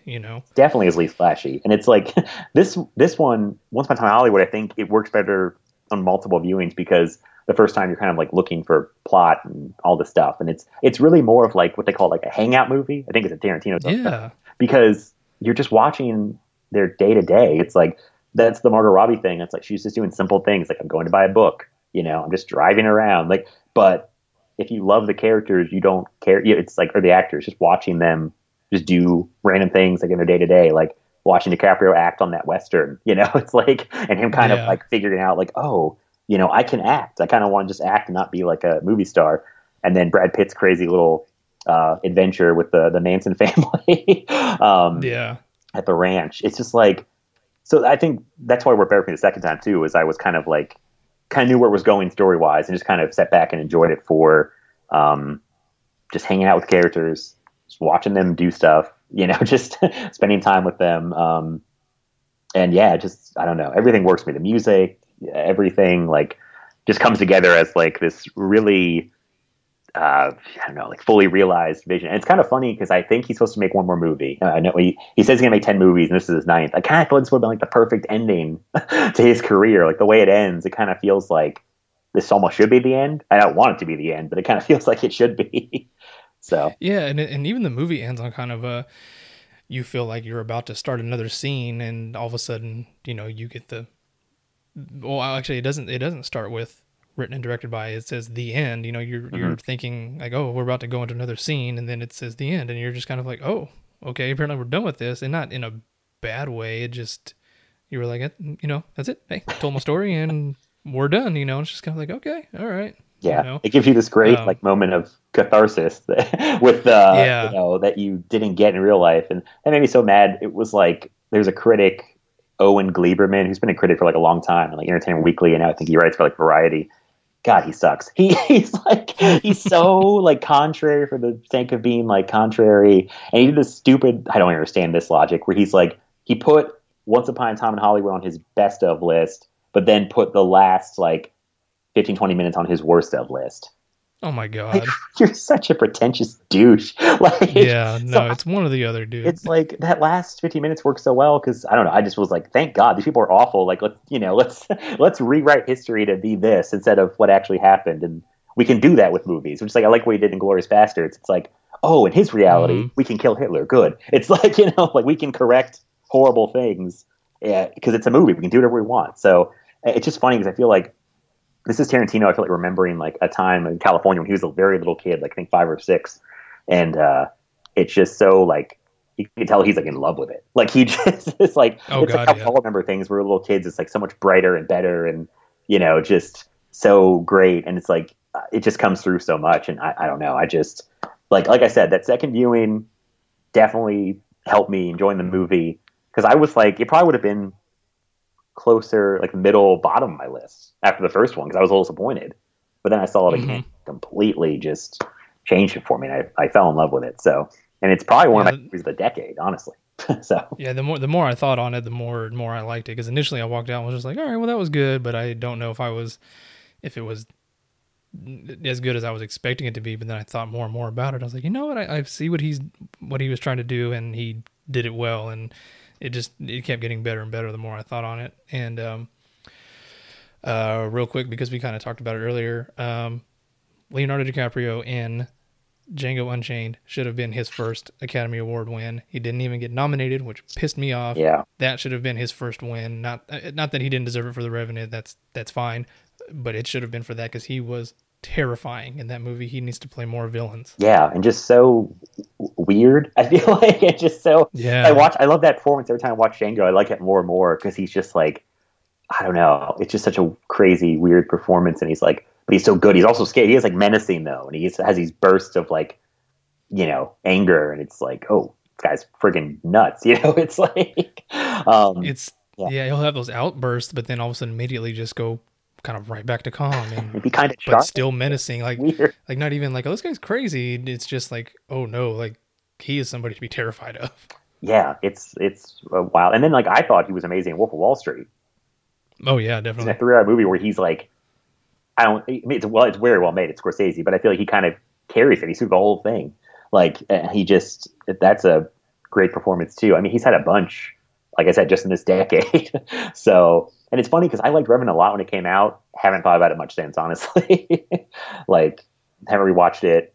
I'm glad he got the Oscar, but just not like a fun rewatch movie. So yeah, no, that's a once every few years thing. I think I watched it the first time it came out on digital, and I don't think I've seen it since, but I might be due for a rewatch. Yeah. Well, we did it. We did it. Almost we catching up to the runtime of Endgame at this point. So I just want to ask you before we fully wrap up, do you have any honorable mentions that you didn't get to mention, or? Like I said, I'm surprised that I didn't have as hard a time picking movies. I honestly, like I said, I went through the list of movies released this year that I saw, and I kind of threw almost all of them on there. There was a couple I knew I was like, nah, I don't need that one on there at all. Mm-hmm. But like I said, I still only came out with like 23 of them. I cut out Pet Sematary. That was, I was one of the few that liked that. I liked that adaptation of it. But it wasn't one of my favorites of the year, so that didn't go on there. Like I said, I was really bummed that I wasn't able to put Rise of Skywalker on there, but that might be an episode later. It's a mess. I mean, like, I had fun with it, but my God, is it like a crazy mess? Like, I feel like, especially the first like 20 minutes, I was like, holy crap, movie, slow down, like, calm down. Like, it's all over the place. It's like edited like someone is like on speed or something. It's like, it just feels like a real mess, and it's kind of sad that it kind of ended kind of anticlimactically because I've liked the trilogy up to that point. So, like, one of the things that really pissed me off is they make you believe for a whopping 2 minutes that a main character is dead. Like, they don't even give you time. You're just like, oh no, that really sucks. Oh no, they're not. We're fine. It's like they didn't give you any time. I was really sad about that. That's the funny thing. When that character died, I was like kind of mad and sad and pissed. I felt like I was like, you sons of bitches. And then, like you said, it's like 2 minutes later. It's like, oh no, he's okay. Yeah, like yeah, like I said, no time to be upset about. Like, if anything, they could have waited like 20 minutes and giving you a big surprise. Like, oh shit, no, they're not. But basically, the next scene, they're like, oh no, we're just kidding. Yeah, like, come on, you could have dragged that out for emotional torture there. And looking through my but here's looking forward to hopefully another good decade. There's lots of good stuff coming that we just already know of for just like the 2 years that we already know of for Marvel, and obviously we know Jordan Peele's going to be doing more stuff, and I think there's lots of good people to look for, like that were already on this list, like Ari Aster and Ryan Johnson and Mike Flanagan. Like, there's so many good people that I'm looking forward to seeing what they do next. Yeah, I feel like we've got a lot of good directors who are working. I just hope they get to keep making like cool, like, kind of out there movies. You know what I mean? Like, or they get in like big studio movies and they make good big budget movies. Like, I hope that happens too if they want to go that way. I kind of feel like we're at the end of like the end of the 90s. Like 99 was like a really good year for movies, and there was like a lot of like talented filmmakers coming up, and I kind of feel like we're almost in that kind of era again. Yeah, definitely. So yeah, I'm excited. I would say one movie almost made my list. It was almost 19. I almost swapped it. Did you see Annabelle Comes Home? I didn't, because I didn't like the first one, and I don't think I ever saw the second one. And I don't, what's funny? I'm not even sure if you need to even see the other two to enjoy Annabelle Comes Home. But it's like, It's super fun. I didn't expect it to be as good as it was at all. And it's almost like a crazy Goosebumps Are You Afraid of the Dark episode where it's wow. three girls. One of them is the daughter of, oh God, what's the name of Vera Farmiga and Ed and Lorraine. yeah, Warren. their daughter is like left alone with the babysitter and the babysitter's friend. It's like three girls in a house, and like they let Annabelle out and all the scary crap in their like their room, and it's just like it's like a crazy like just a Goosebumps Sorry for the Dark thing. It's just like really fun. A lot of different like creatures and scares, and like I just had a really good time with it. I was very surprised by it. So. Oh wow, I didn't know that those characters were that involved in it, even if. Because I feel like they're probably not in it a whole lot, right? Oh, Ed and Lorraine. No, they kind of yeah. pop in at the beginning and the end. It's kind of, it does feel like a TV show. It's like, oh, these characters come in and then it's an episode where they leave and the kids are at home alone and like crazy stuff happens. And I think somebody called it like, they wish they would just call it like Annabelle's like scary sleepover party or something. Because it just has, I don't know, it's just like, it's very fun. I know people were burned by the first Annabelle movie, which wasn't very good. And I heard the second one wasn't too bad. The second one was good. I like this one even better than the second one. So it's almost like a series that keeps getting better for me, which is pretty surprising. It's funny that this whole decade, everyone's trying to make universes like Marvel. I feel like the only people that pulled it off was The Conjuring. Like the Conjuring universe was the only one that was actually pretty successful. I mean, some have not been great, but they still keep making money. It's the funny thing. Yeah, I've never seen The Nun, but I've heard it was not good and pretty damn boring. Yeah. Oh my God. I was so disappointed in The Nun because The Nun scared the crap out of me in Conjuring 2. And then they proceeded to pretty much make her not scary and very as a boring movie. So yeah, that was disappointing. Well, you've intrigued me. Maybe I'll go see if Annabelle's available at a Redbox. I think we both have lots of stuff to catch up on, I think.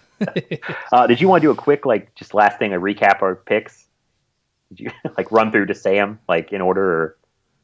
Or? I think we're all right. But yeah, it's cool. Yeah, I don't really have anything else to say, but I thought just like once again a great year for movies. I thought so. Yeah, definitely looking forward to what's ahead. Yeah. All right. Well. All right, man. Well, thank you for sitting here for almost 3 hours with me. Oh yeah, no problem. I kind of felt like we could go on like 3 more hours, honestly. Yeah, I know. I knew this was going to be a long one, so but hey, it makes up for hopefully it makes up for my inconsistent posting of episodes and recording of episodes and all that. Oh. But I like longer podcasts. I don't know if everybody, but like when I see a podcast list too, it's like like they're kind of inconsistent at a time, and like every week it's different. But if it's like a longer episode, I'm like, yeah, like nice. Like, yeah, definitely. It's a 2 hour plus. I'm kind of surprised we got done under 3 hours. So good for us. I know. So. Yeah. All right, man. Well, I'm sure you'll be back. Who knows what else other movies we'll be talking about, but I'm sure you'll be back pretty damn soon. I hope so. Yeah, we'll figure something out. So. Okay. Sounds good, man. Thank you again. Good talking, man. See ya. See ya.